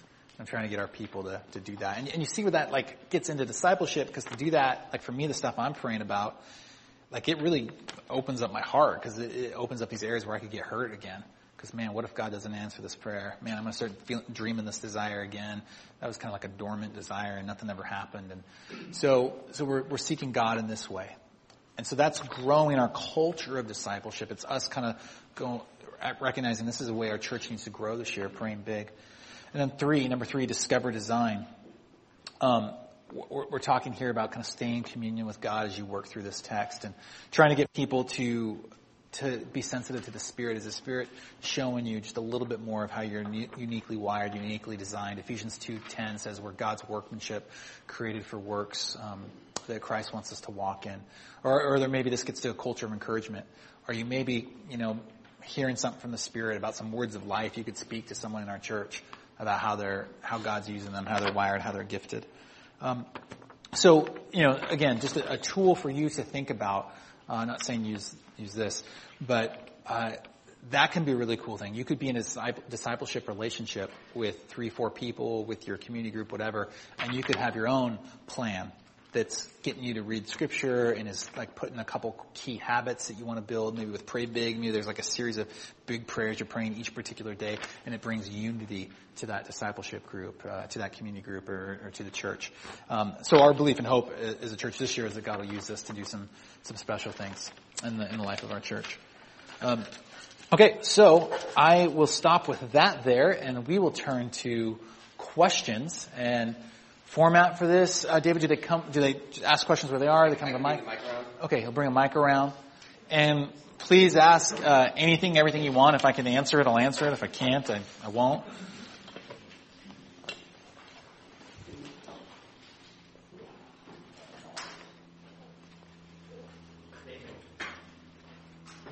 We're trying to get the mic to work, I think. There we go. There you go. So I had a question about something that you brought up in the beginning, which is discipling non-Christians. Yeah. And I just wanted to know what the difference between that was and just evangelizing to them all the time. Yeah, that's great. What's the difference between discipling non-Christians and evangelizing to them all the time? I don't really define those two words differently. I think what I would say is it's a more deliberate, focused relationship over time. Now I don't go to non-Christians and say, I'm going to start discipling you. I don't do that. Because they'd be like, what are you doing to me? What are you saying? They don't even know what that word means. I'm just their friend. These are people I love and care about. I have affectionate desire for them. They're my friends. I love them and I care about them. And I'm just very intentional about my relationship with them. So, I've got, it's recorded so I won't use the names and stuff, but I've got a lot of non-Christian buddies who I spend a lot of time with, who I really love, who I've been discipling for years. I've never called it discipleship. None of them know these words, but I've been working through this stuff, right? Now it's different, the level at which I can do that with a non-Christian, obviously, right? Because I don't even know what's going on. But story, I've gotten deep into their story. I really know their story, and they feel known and loved by me. Idol, first love, we've poked that idol a bunch. And I've been able to sit with them and I've been able to say, dude, control is clearly the center of your life. And how's that going for you? And I'm able to talk about that. I'm able to talk about how Jesus is better. Identity, I'm able to tell them what could be theirs in Christ. I'm able to tell them about my identity. I'm able to talk about the freedom I know and know in Christ. So I'm able to get at this, but in different ways. But they don't know I'm doing it. You know, I'm just doing it, and I'm just their friend. So, good question. How do you know when you were elder enough? When you're elder enough? Yeah, like old enough, like mature enough to make this. Yeah. Yeah, that's a good question. How do you know when you're mature enough in Christ to make disciples? I think different people have different answers to this, but I think in the American church we err too much on the side of waiting. I think we err too much on the side of, I need to sort of go to discipleship graduate school and get all this info and then I can make disciples. And I just don't see that in the New Testament. I see much more of a sense that this person has been saved. The Holy Spirit is in them. They're on a path of following Jesus. God can start using them right now. So in my church, I err on the side of taking risks. I err more on the side of, there's a guy discipled, he'd only been a Christian a year, discipled by me for a year, sent him out to start leading a life group and make disciples of his own and all that, and the Lord really used that. And I think that's really good. So I think truly you can begin making disciples the day that you're saved.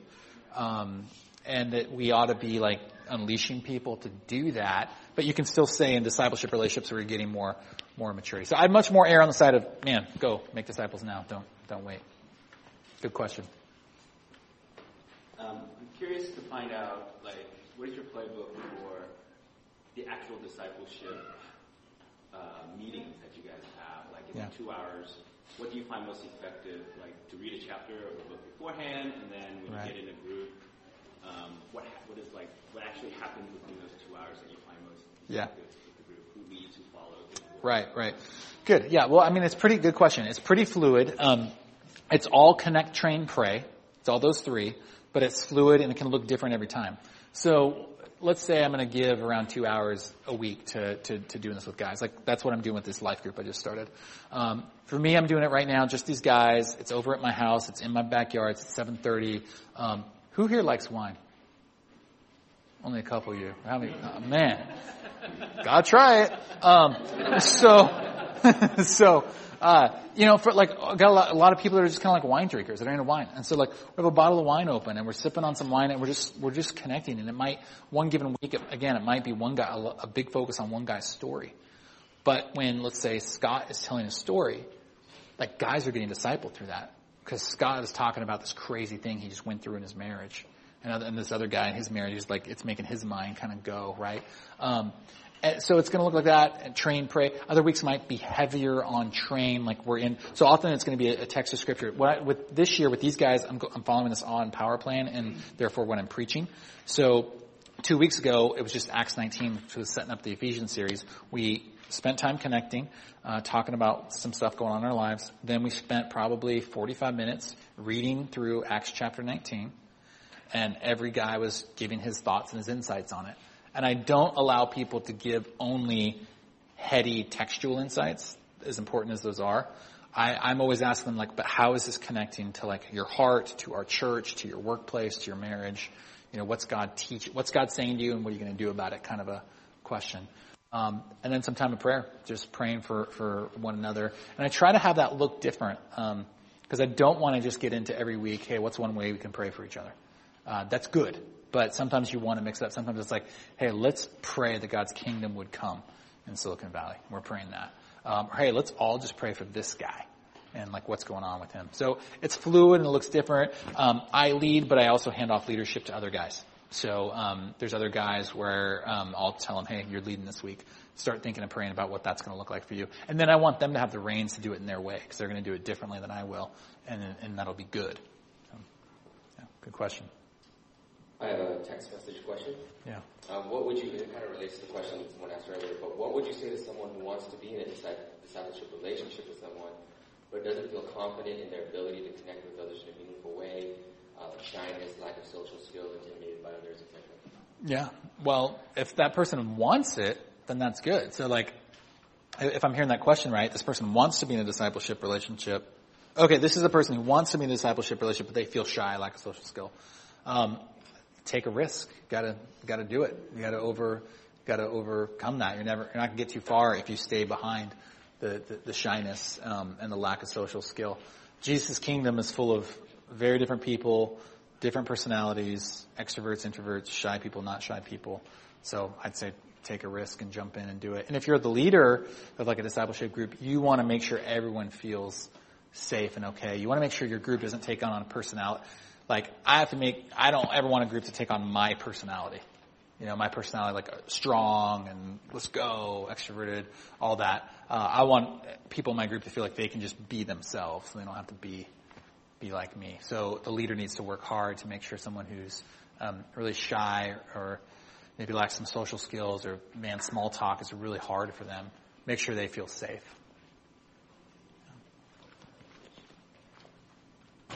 How do you ride the line between building a culture of grace, really having real connections with people, this is true relationships, this is based on friendship, and let's move it onward within a matter of months? Right. Yeah. Yeah, that's tricky. You probably need, the timeline to do that well. The timeline needs to probably be longer than a matter of months. It needs to probably be longer. Again, I had 3 to 12 in there. It probably needs to be more like, hey, over the course of the next 2 years, over the course of the next year, these are some hopes I have, and giving a theology of gospel, a theology of grace that it transforms and it moves us along. So you lay out that theology. Grace makes us safe. It makes us righteous with God. It makes us good, and it transforms us. It produces fruit. It moves us along. And so as we, as a group of disciples, come alive to God's grace more and more, it's going to change us. It's going to transform us. It's going to progress us. It's going to lead to multiplication. That's what, when grace really works itself out, that's what happens. Laying those expectations out up front.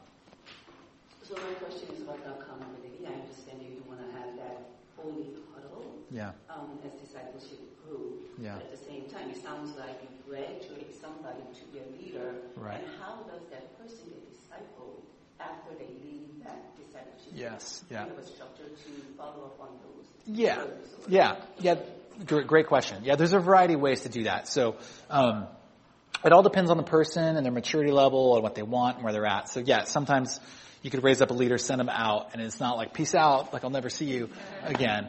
It all depends on what they want. Like in our structure at our church, all of our life group leaders have life group coaches, and then like our associate pastor who's over all that. And so there's a built-in structure of like regular meetings we're doing. So like I'm in a cohort with 6 other life group leaders, and we meet regularly, and I care for that cohort of leaders. So there's a structure of care and accountability there. I've sent out guys to lead groups, guys to disciple, and I always tell people this. I want you to know I'm always, and some of this is maybe because of the amount of stuff I have going on as a pastor, but I just tell people as I graduate them, know that I'm always here for you. Know that you can always come to me. You can always talk to me. I'll always pick up your phone call. Like, you can always do that. But also know that now that I've sent you out and done this, my focus goes here. And so the relationship's going to feel different. And I need you to be the one who's proactive and kind of coming to me. And that's kind of worked for me. And some of that's just because I'm a pastor and all the folks I'm kind of with. And that's worked well. And guys know they can just call me anytime and hang out with me anytime. But also sometimes it can go, I've seen it be hard on guys sometimes where we were closer before because they were with me for a year or two. And I also kind of have the pastor of the church thing going on. We're like, man, I was hanging out with you all the time, and I feel like I just don't see you anymore. I talk about that kind of thing up front, and that helps a little bit. I talk about that up front in the group that, again, we are not here to all be best friends for 25 years. Though there are great friendships here and friendships that will deepen, that will last that long. But we are here to grow in relationship, make disciples, and be part of a movement. And so, if you're multiplied out, like, it will feel different. So at least having people, at least they've heard that on the front end a little bit, that helps. Doesn't fix it all, but it helps a little bit. It's messy. Just kind of a follow-up question to that someone texted is, do you have someone mentoring or discipling you separately as you're discipling them? Yeah, what I have, I think every pastor needs to be pastored. I'm kind of a leader in every area of my life, right? And this is something like, as you listen to this, think about this, ways you can care for your pastors, your elders. Every area of my life, I'm a leader. Like my family, my marriage, my church, my life group, other organizations I work in and I do stuff in. And so I realized, man, I really need, some people that'll pastor me, that'll care for my soul. So that comes for me from a variety of spots. I'll tell you about some of them. One of the main ones is a guy named Bill Wellens. He runs a church planting organization called Fellowship Associates in Little Rock, Arkansas. And he's just this mentor, coach, father figure to me. We first met when I was first planting the church 7-8 years ago. And he and I do a once-a-month phone call where it's set, it's on the calendar. We talk on the phone for about 45 minutes once a month. And he just loves me. It's awesome. I end a lot of these phone calls just crying and stuff. He just loves me. He checks in on my heart, checks in on my marriage and family, checks in on the church. And every time, there's always like 2 to 3 things I write down. And it's just gold. And like, it really powers me through the next month or so until I talk to him again. A good buddy, mentor, also friend, mentor of mine, who was my pastor in Santa Barbara when I was in college. He and I talk regularly, constantly. He loves me. He cares for me. And then the guy who was my boss and pastor when I was working up the peninsula, my old church, he's also a great mentor and friend. So I kind of have these three go-to guys that are really helpful. And then my elders too. Just going to the elders in my church and I've told the elders this, and they're learning, they're finding their way. It's not all perfect, but I've told the elders, like, guys, in many ways, your job is to care for me, because I'm caring for the church, and like I want this to be a safe place where you can care for me and be there for me and encourage me. So I have that from our elders, which is good. So. Just a follow-up question: how much of that is your desire to be mentored versus how much of it is them desiring to take care of? A lot of it's me. A lot of it's me desiring that and saying, "Hey, I want this, and I want to pursue this." Yeah. I have 2 questions. Yeah. So first question, first an observation. You asked if we focus on truth or love. Yeah. And I think that in our sermons, in our teaching, we focus on truth. Yeah. And in relationships, we focus more on love. Right. But there's not a lot of truth that happens in relationships. Yeah. So the question is, how do you bridge the gap between just hanging out time and having intentional sharing? Yeah. It's good. I think it's hard to do. You have to forge a culture where it becomes normal. You have to be a leader where you create a culture with that group of 5 guys or with that one-on-one relationship where that becomes how you operate. And it's probably awkward at first when you first start it, if that's been more the culture where it's just like love and hang out time and not truth.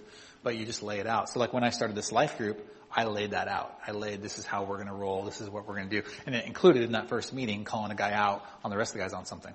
It included like, hey, what you just said, I don't think that's true. So the guy was saying, he was just trying to like laugh off something. And I said, I don't think that's true. I think actually that really hurt you. Like, did that hurt you? Pretty hard?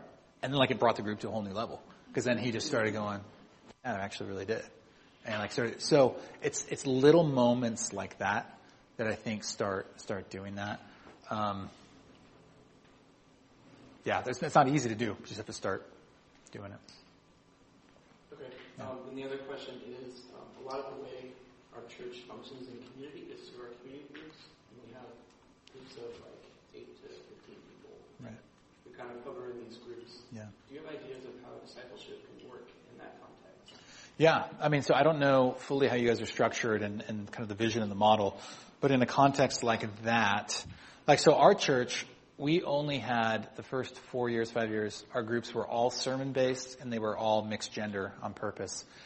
We wanted to really instill DNA of family and unity in our church. So the unity was that it was all based on what they were studying in the group was always what the sermon was studying. And then mixed gender, so we really had family. We've now felt at a level where it's the best thing to do is for us to expand, and we also have groups that are guys only, gals only, all of that. But like, let's say it's mixed gender. Let's say you're in a group of 15 people, guys, gals. You can have like cohorts sort of within that. You can have these 4 guys that are in a tighter discipleship relationship, 3 gals that are. You can do that, and your weekly life group or community group meeting could look like spending some time just in those groups for a while. You could have a rotation schedule where, first week of the month, it's the whole group together. Second and third weeks, it's like these smaller cohort discipleship relationships and meet. Different ways to get at it. Okay, I have another question from text message. discipling sounds very time consuming. What if I don't have time? That's great. Great question. A lot of ways to answer that. So a couple ways to answer. I'm going to try to answer this in like black and white ways, nice ways, mean ways. If you don't have time for discipleship, like you don't have time to be a Christian. So I'd say that's one thing I'd say. Like if you don't have time to make disciples, you don't have time to follow Jesus. You're not a Christian, because the call of Jesus is to follow him, bring others to him. The call of Jesus is relational. The call of Jesus is to walk in close relationship with him and with the church. The church has one mission: make disciples. So you don't have time for church. You don't have time for Jesus. So that's one way to say it. Another way to say it is, the person asking that could just be intimidated by this, because it's a lot, throwing a ton at you. And what I'm throwing out here is a method, a model, right? You could have 100 different guys here today teaching a seminar on disciple making, and it's all going to be a bit different. Hopefully it all is getting at truth and love's coming through relationship, and you're doing that. I think you have to, for me, I want disciple making to be, for everyone in our church, I want it to be something people want to do. It should never feel like a burden. It should never feel like a should. I want disciple making to be, this is awesome. I get to be a part of this. I get to be in relationship with a bunch of people. I get to be an influencer that makes an eternal dent in this world for God's glory. So I think you have to find for you what it looks like for you that is life-giving and true to your personality and true to God's call on your life. So I could never, there's some people that would teach discipleship in very rigid ways, follow this certain set curriculum, it's got to look like this, or in certain, you've heard me kind of rail against it, certain only intellectual ways. I'd hate that. That would never work for me. But if you want to get me hanging with a group of men, we're going to eat some food together, we're going to drink some wine together, I'm going to get into their life, I'm going to see them in their homes and their marriages, I'm going to visit them in their workplace. I visit all my guys at their workplace a lot. I do that with all people in my church all the time. It's got a sense of adventure to it. I get to just love them. I get to pray for them. I get to see Jesus change their life. I think it's really exciting. So if someone doesn't have time for it, just start small. Start with one relationship. Start with one other person. Start with 2 people. Don't leave this room today until maybe you've identified just one other person here where you can say, hey, I want to start trying to put into practice some of what we talked about today. Could you and I start meeting together once a week or once every other week for breakfast and start kind of figuring out what this looks like for our lives? And maybe by the end of 2018, we've got a clearer picture of what's happening here and what God's doing with us. So you can start small.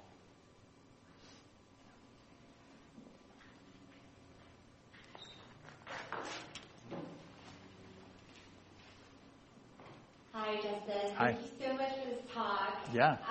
We haven't ever really discussed this that much at our church, so Yeah. this is groundbreaking Cool. and just so insightful, so much here.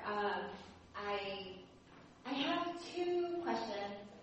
First is, do you feel like discipleship works best if you have kind of one discipler, discipling people who are a little bit junior, not necessarily in age, but in maybe faith? Yeah. Or do you think a peer group works as well? Or, Yeah. what do you think having that elder statesman kind of person is an important factor to Yeah. disciple? Yeah, very, very good question. Very good question. I think both models work really well and both are important. And I think it's good to create a church culture where both kind of happen. So when we first started our church, this model was more the first thing you're talking about, more like the more mature disciple guy discipling other people. And I think that was important when we first started our church because, like I said, the way our church started, just 3 people, none of us knew each other. And we were just learning each other's stories. None of us knew each other. So it was smarter to start with this and kind of go, okay, we're starting with about 5 leaders. Let's have those 5 leaders start practicing this. We got these 12 men in this group and the ladies my wife was with. Let's start having them do this in the church. And then as our church has grown and matured, we've moved more towards having those lines be a little more blurry.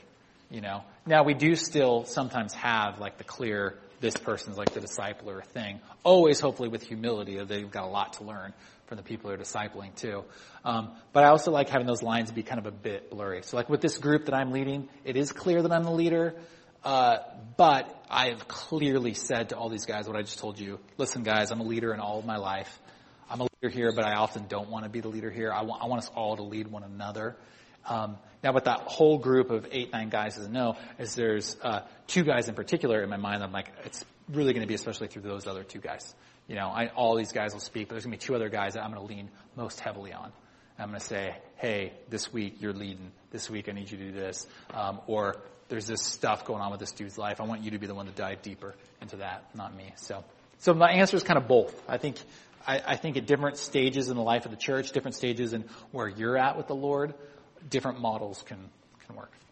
Cool. My second question is, I was really intrigued by what you said about sin, wounds, and weaknesses. Yes. That if you kind of mix those things and call out something that you think is a sin, but it's actually a result of a wound, it's very harmful and hurtful and destructive. Could you give more to that? Could you flesh that out a little, or give an example of how that can be? Yeah, sure, absolutely. So a big thing with this is knowing the person's story and time, right? Because with knowing their story and with time, you can more accurately diagnose and see what's going on. If we're too quick, we're going to just put everything under this category of sin generally. And I don't think that's helpful. So an example might be you're discipling someone, and here's the first thing that pops in my head. Maybe they've got a lot of depression going on. Depression's complex, a lot of stuff going on with it, right? Sometimes immaturely, someone might say, hey, so you just need to repent of that. You just need to trust God. You just need God's bigger. Just repent, just rejoice in the Lord. Now, there are some people that need to hear that. And that can be a component of parts of depression with people, right? But what about when you dive deeper into their story and you learn all this other stuff that happened to them? And some biochemical stuff going on too.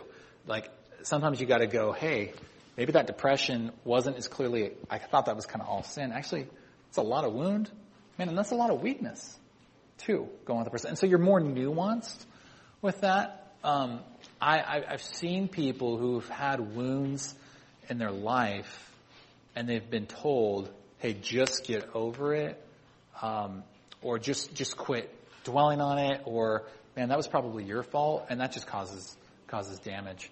So I think it's just a matter of wisdom with people to really listen and to see what's going on, and I think the Holy Spirit gives us that discernment. So I try to do that when I preach.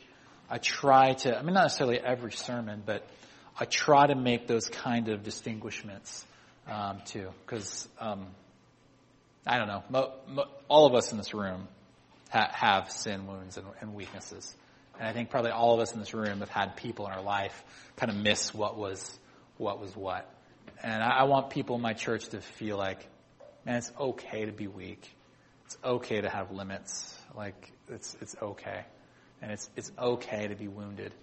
And we don't want to wallow in our wounds. We want to pursue healing and growth, and then sin, be honest about your sin, and let's own it, and let's repent of it, and let's grow. Yeah. So your church, you started this disciple-making initiative in your church, and you were hoping to initiate this culture of discipling, right? Yeah. Was there a turning point where you felt, I feel like my congregation, or I feel like our members, you feel like we've arrived at that culture? Yeah. Was there a moment of how did you get there? Yeah, I'd say we got a lot better. I'd say it started with me realizing this mistake of mine of assuming everyone knew how to do this. The way I come at life is very instinctual, and I was kind of thinking, most people know how to do this and are doing it. I'm like, that's not how a lot of my church is coming at it. So I think we made a lot of progress by me identifying that mistake, creating this, training a bunch of leaders in this, doing seminars like this in my church on this. And I think we've grown a lot. But I think as our church has grown, I think it's time that I do another thing just like this in my church. You know, I'm sitting here going like, I gotta do this in my church again. Because, you know, we've grown a lot kind of in size in that phase and a lot of new people. And I don't know how your church is, but we constantly have new people moving in and people moving out steadily. And I think would be a time for like a really good reset on this. I mean, people are hearing a lot of this from the pulpit from me a lot, and people are being discipled by me, and I'm pushing this into leaders, but there probably needs to be a reset time. So I wouldn't say we got a lot. I'd say we were here. We got a lot better. And probably now, like, man, I gotta make sure we're back to that and kind of reset that. So I don't know that I ever like, oh, we arrived, like it's all happening, but we made a lot of progress, and we still need to make more.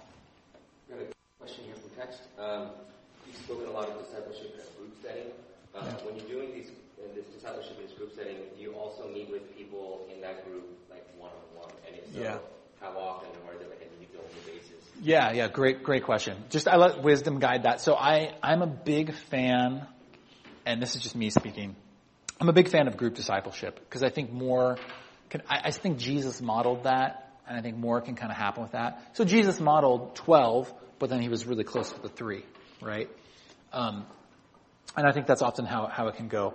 You need to know your relational capacity, right? You need to know like how much relational energy you have. So back to that question, like what if I don't have time for discipleship? That question could just be coming from the place of like, I don't have tons of relational energy. I'm really introverted, or I don't have a lot of energy for that. I've got a lot of relational energy. Like I have time for tons of relationships, and I want to be in a lot of relationships. And so that works for me. My wife's capacity for that is different than mine, right? And so you need to know that. So with one-on-one, that is a component of group discipleship for me. I've got guys that will like, hey, would you meet with me one-on-one? Would you disciple me one-on-one? What I say instead is, hey, I want you to be in this group with me because you're going to gain more from that. You're going to learn not just from me, but from the whole group, and the whole group is going to learn from you. But let's get time together. You know, you and me, yeah, let's go. Let's get coffee. Let's talk. Or I'll meet you at your workplace and we'll talk. We'll hang out. So I do the one-on-ones as part of a group. And I feel like that's the more strategic use of my time for the kingdom. So I have another question.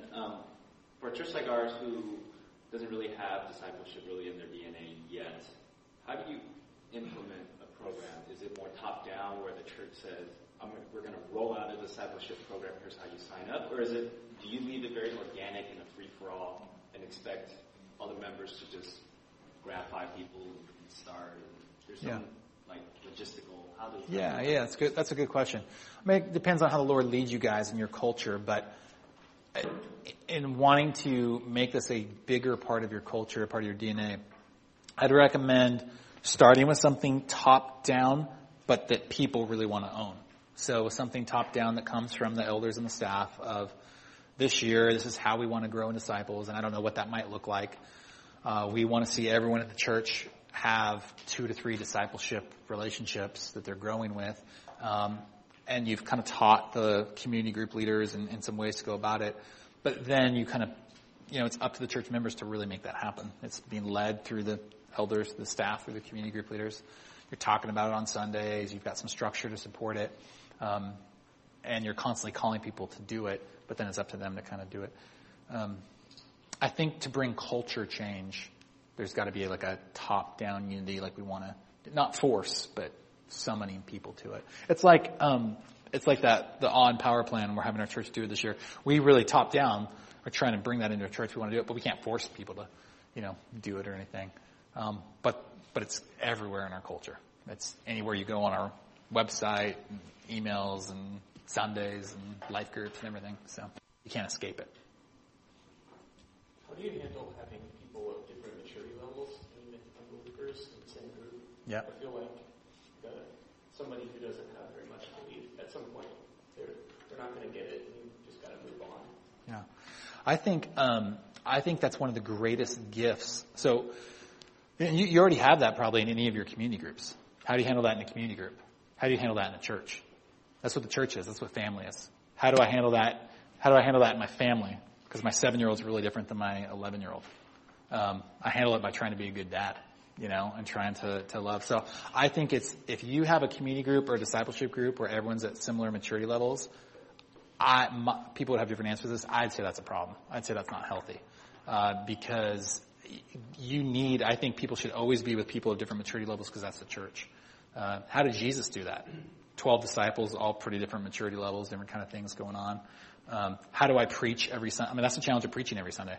How do I preach on Sunday to someone who's been walking with Jesus for 50 years and is really mature? Someone who claims to be walking with Jesus for 50 years but is not mature at all. The non-believers that are sitting there, the brand new Christians, the different personality types, the person addicted to this, the person addicted to that. It's a real challenge with the church and the spirits there. So I think if you've got a group of guys you're discipling, and a bunch of different maturity levels, see it as opportunity rather than challenge, I'd say. See it as God's using this. And that person's same question they keep asking, or that lack of belief, or that confusion there, that's an opportunity for the whole group to really grow. Now, I think different if you have someone who's disrupting the group. That's different. And most of the time that comes from a Christian who's really annoying. Different if there's someone that's trying to hinder it. That's different. Then I deal with that. But if someone is trying to really be disruptive, or they're trying to get us off of the mission and where this is going, pursuing Christ, I deal with that. Yeah. Good question. Good question. Let's do a few more questions and then we'll wrap up here. Actually, I have a lot of questions. Good. Let's start with a simple one. Do you recommend using any books, discipleship books that someone Yeah. So some of the books that were mentioned in that sheet, The Walk by Stephen Smallman, highly recommend. Master Plan of Evangelism by Robert Coleman, Tim Keller, Prodigal God, my book, The Big Story, we use a lot in our church, The Gospel by Ray Ortland. There's many others, but those are the main ones we've used. The second question is, I noticed that the material here doesn't talk about spiritual gifts. Yeah. Discover spiritual gifts. Yeah.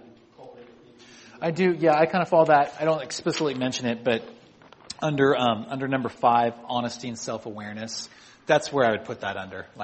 Knowing who you are, knowing how you're uniquely wired, knowing what your spiritual gifts are. I put that under that bigger umbrella.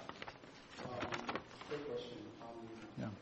Now, you are the pastor, and your elders also probably disciple others. Yeah. Now, you disciple a group of Christians, and then as they graduate, quote unquote, from the discipleship program, or the process. Right. So normally we would hope that they will go out and disciple others. Right. Now, at what point you will probably not recommend somebody doing it? Yeah. Because there are different maturity levels. Absolutely. Their grasp and utilizing truth. Yes. Very different. Yep. So just because they went through your discipleship program doesn't mean that they are qualified to disciple someone. Exactly. Yeah. Have you have yes. made a decision like yes. that? Yeah. That's a good question. Yep. I've done that before, where I've said, hey, and this kind of goes to her question earlier, how soon can someone disciple? Where I've just said, where I don't mean I don't want you out there influencing people, but you're not ready to lead your own group yet. So I've certainly said that to people, and it's just a matter of having wisdom and discernment. Where I've said, hey, you need to spend maybe another year in my group or someone else's group or something like that. You're not ready for that yet. So, yeah. Very, very good. Okay, continue with some of these accountability questions. Yeah. So, in a discipleship relationship, and it's going to last for a few months, there's socializing and the truth and so forth. How do you enforce a sense of accountability and progress? Yeah. It's great. I always go back to culture. I go back to create. I tend to think in culture, not policy. Create a culture, and then set clear expectations. So you set clear expectations of a group, and you set it in the beginning, because that's harder. It's harder to readjust later. So, when I started this group with my guys a couple weeks ago, I just said, hey, here is what I expect of you if you're in this group. Now, they had already seen this in the previous emails and previous one-on-one conversations while this group was starting to form, but then I said it in person with all of us together, 9, 10 of us together. Here's what I expect in terms of commitment. This is one of the C's I talked about. I expect your commitment. I expect you to be here. I expect this meeting to be on your calendar. I expect if you're not going to, if you can't show up because you had, business travel or whatever, that you tell not just me, but you tell the whole group, because that way you're accountable to the whole group, not just I told Justin. And that you tell people in advance, not 20 minutes before the meeting, oh, something came up, I can't come tonight. So I set that culture. I say, hey, I expect honesty in this group. And it's going to take time for us to all get there and to trust one another with that, but I expect us to be honest and talk about it. And so I'm giving people clear expectations on day one on the front end of what I'm going to hold. And then I say, and I'm going to hold us, and I expect all of us to hold one another accountable to it. So if we're not being committed, if we're not sharing honestly, we're going to hold one another accountable to it. So that's starting with clear expectations. So what does that mean, hold them accountable? So if someone says they're going to change and they don't change, and they don't change for months, what do you mean, hold them accountable? Well, no, we definitely don't spank. That'd be super, super weird. So, change. So, accountable to change. I don't think I said anything to them about change. I mean, I just talked to them about honesty and truth, and we're going to pursue Jesus together. So, if I'm 3 months into a group with a guy, and if I and some other guys are seeing, hey, this guy's not really serious about growing in the Lord, he doesn't want it, I think that would just mean a conversation. I think it would mean, hey, you said you wanted this. You said you wanted to pursue the Lord with a group of men. You said you wanted to be on this mission. Your actions aren't matching that. What's up? So I think it would look like that. It would look like, know that I'm going to get in your face, or the whole group's going to get in your face, and ask you some questions, and say what's going on with that, and then see what they say. And then, depending on what they say, that can go in a bunch of different directions.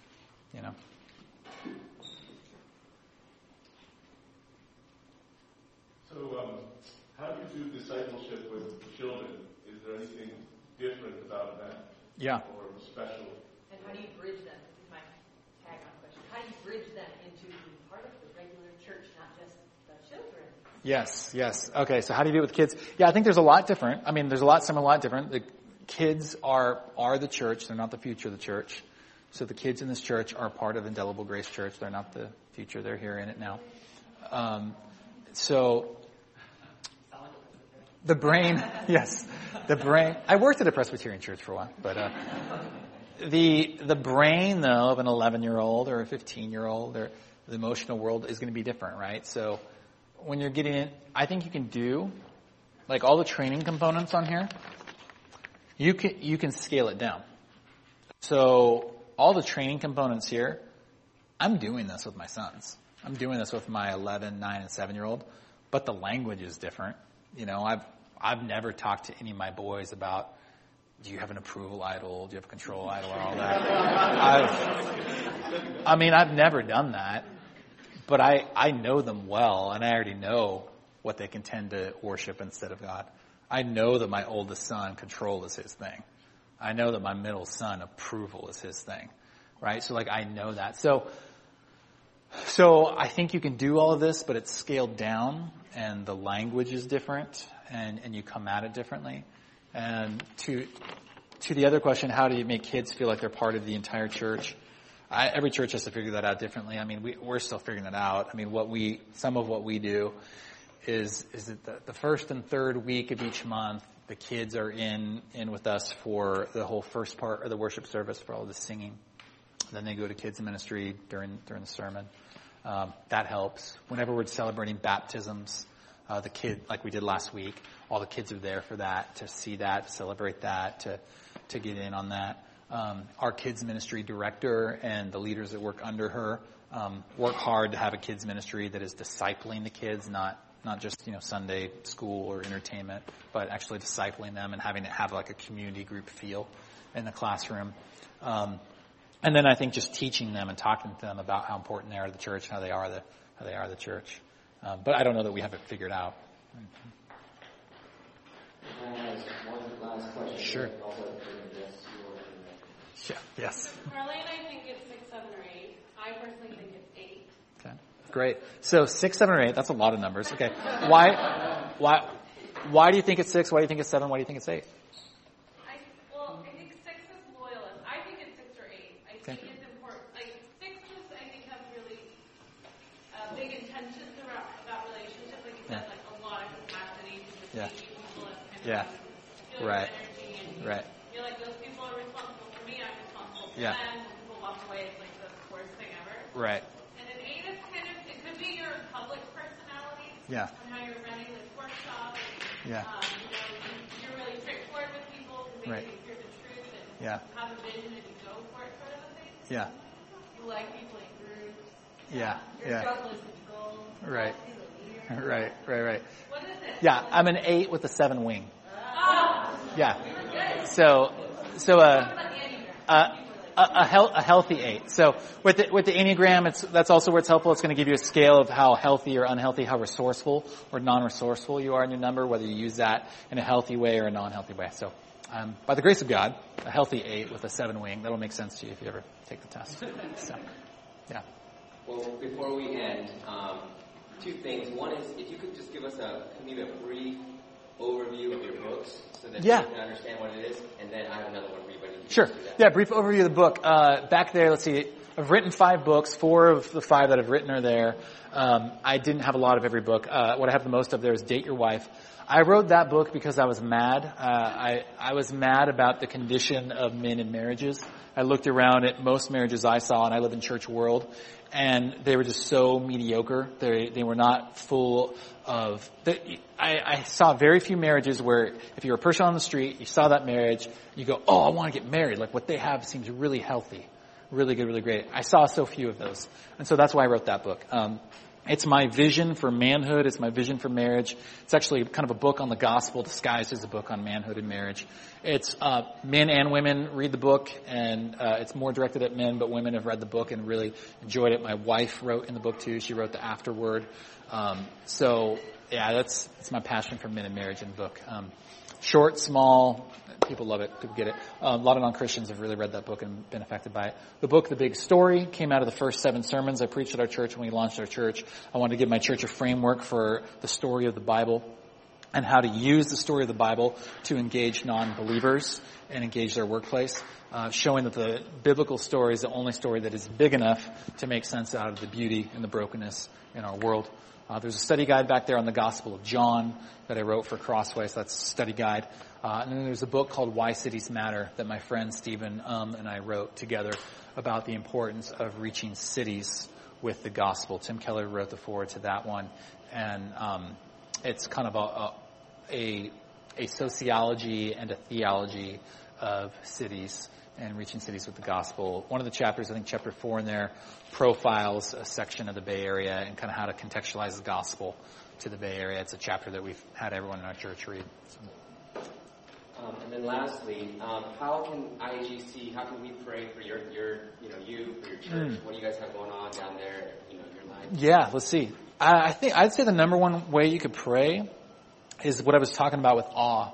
Pray that our church would just grow in deeper awe of God. That's what we're praying hard for and pursuing this year, that God would give us a far greater awe of who He is.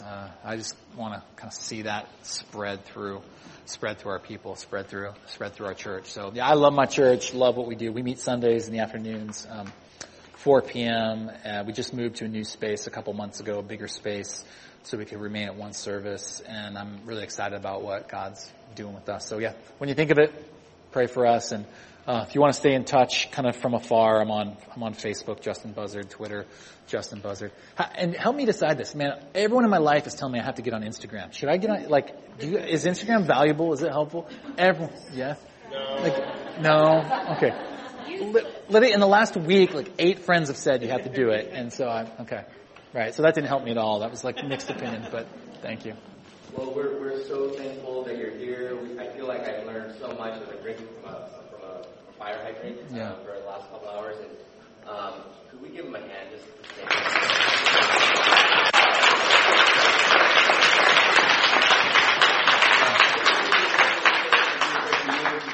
that'd be great. And if you could close us in prayer. Yeah, absolutely.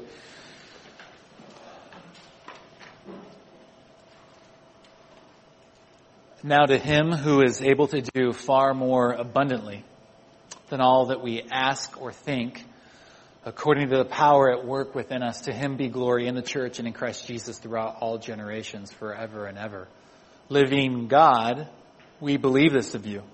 We believe that you are able to do far more than we could think of right now, ask you for right now, imagine right now. I pray for my brothers and sisters here at Indelible Grace Church. First, what a joy to meet them. I didn't know. I had not yet met, other than one or two people, these brothers and sisters of mine. We're family. We're part of your church. And Lord, we're the church here in the Bay Area, and we love the Bay Area. We love this place. It's a beautiful place. It's also such a difficult place to follow you and to make disciples. And so we need you. We need your help. I pray, Holy Spirit, that you would come afresh upon the believers here at Indelible Grace, that you would guide them, that you would empower them, that you would provide for them in making disciples. Would you be with their elders, their pastors, their leaders as they debrief and think more about what does this mean in their context. I pray that today would perhaps just be a catalyst or a momentum builder as your Spirit's at work in this church to make disciples. I pray that if and when I get to see them again, I'm just hearing stories of what you've been doing, how you've been making disciples. I pray for the person in this room right now who maybe feels overwhelmed by discipleship. Start taking that away right now, Lord. Comfort them.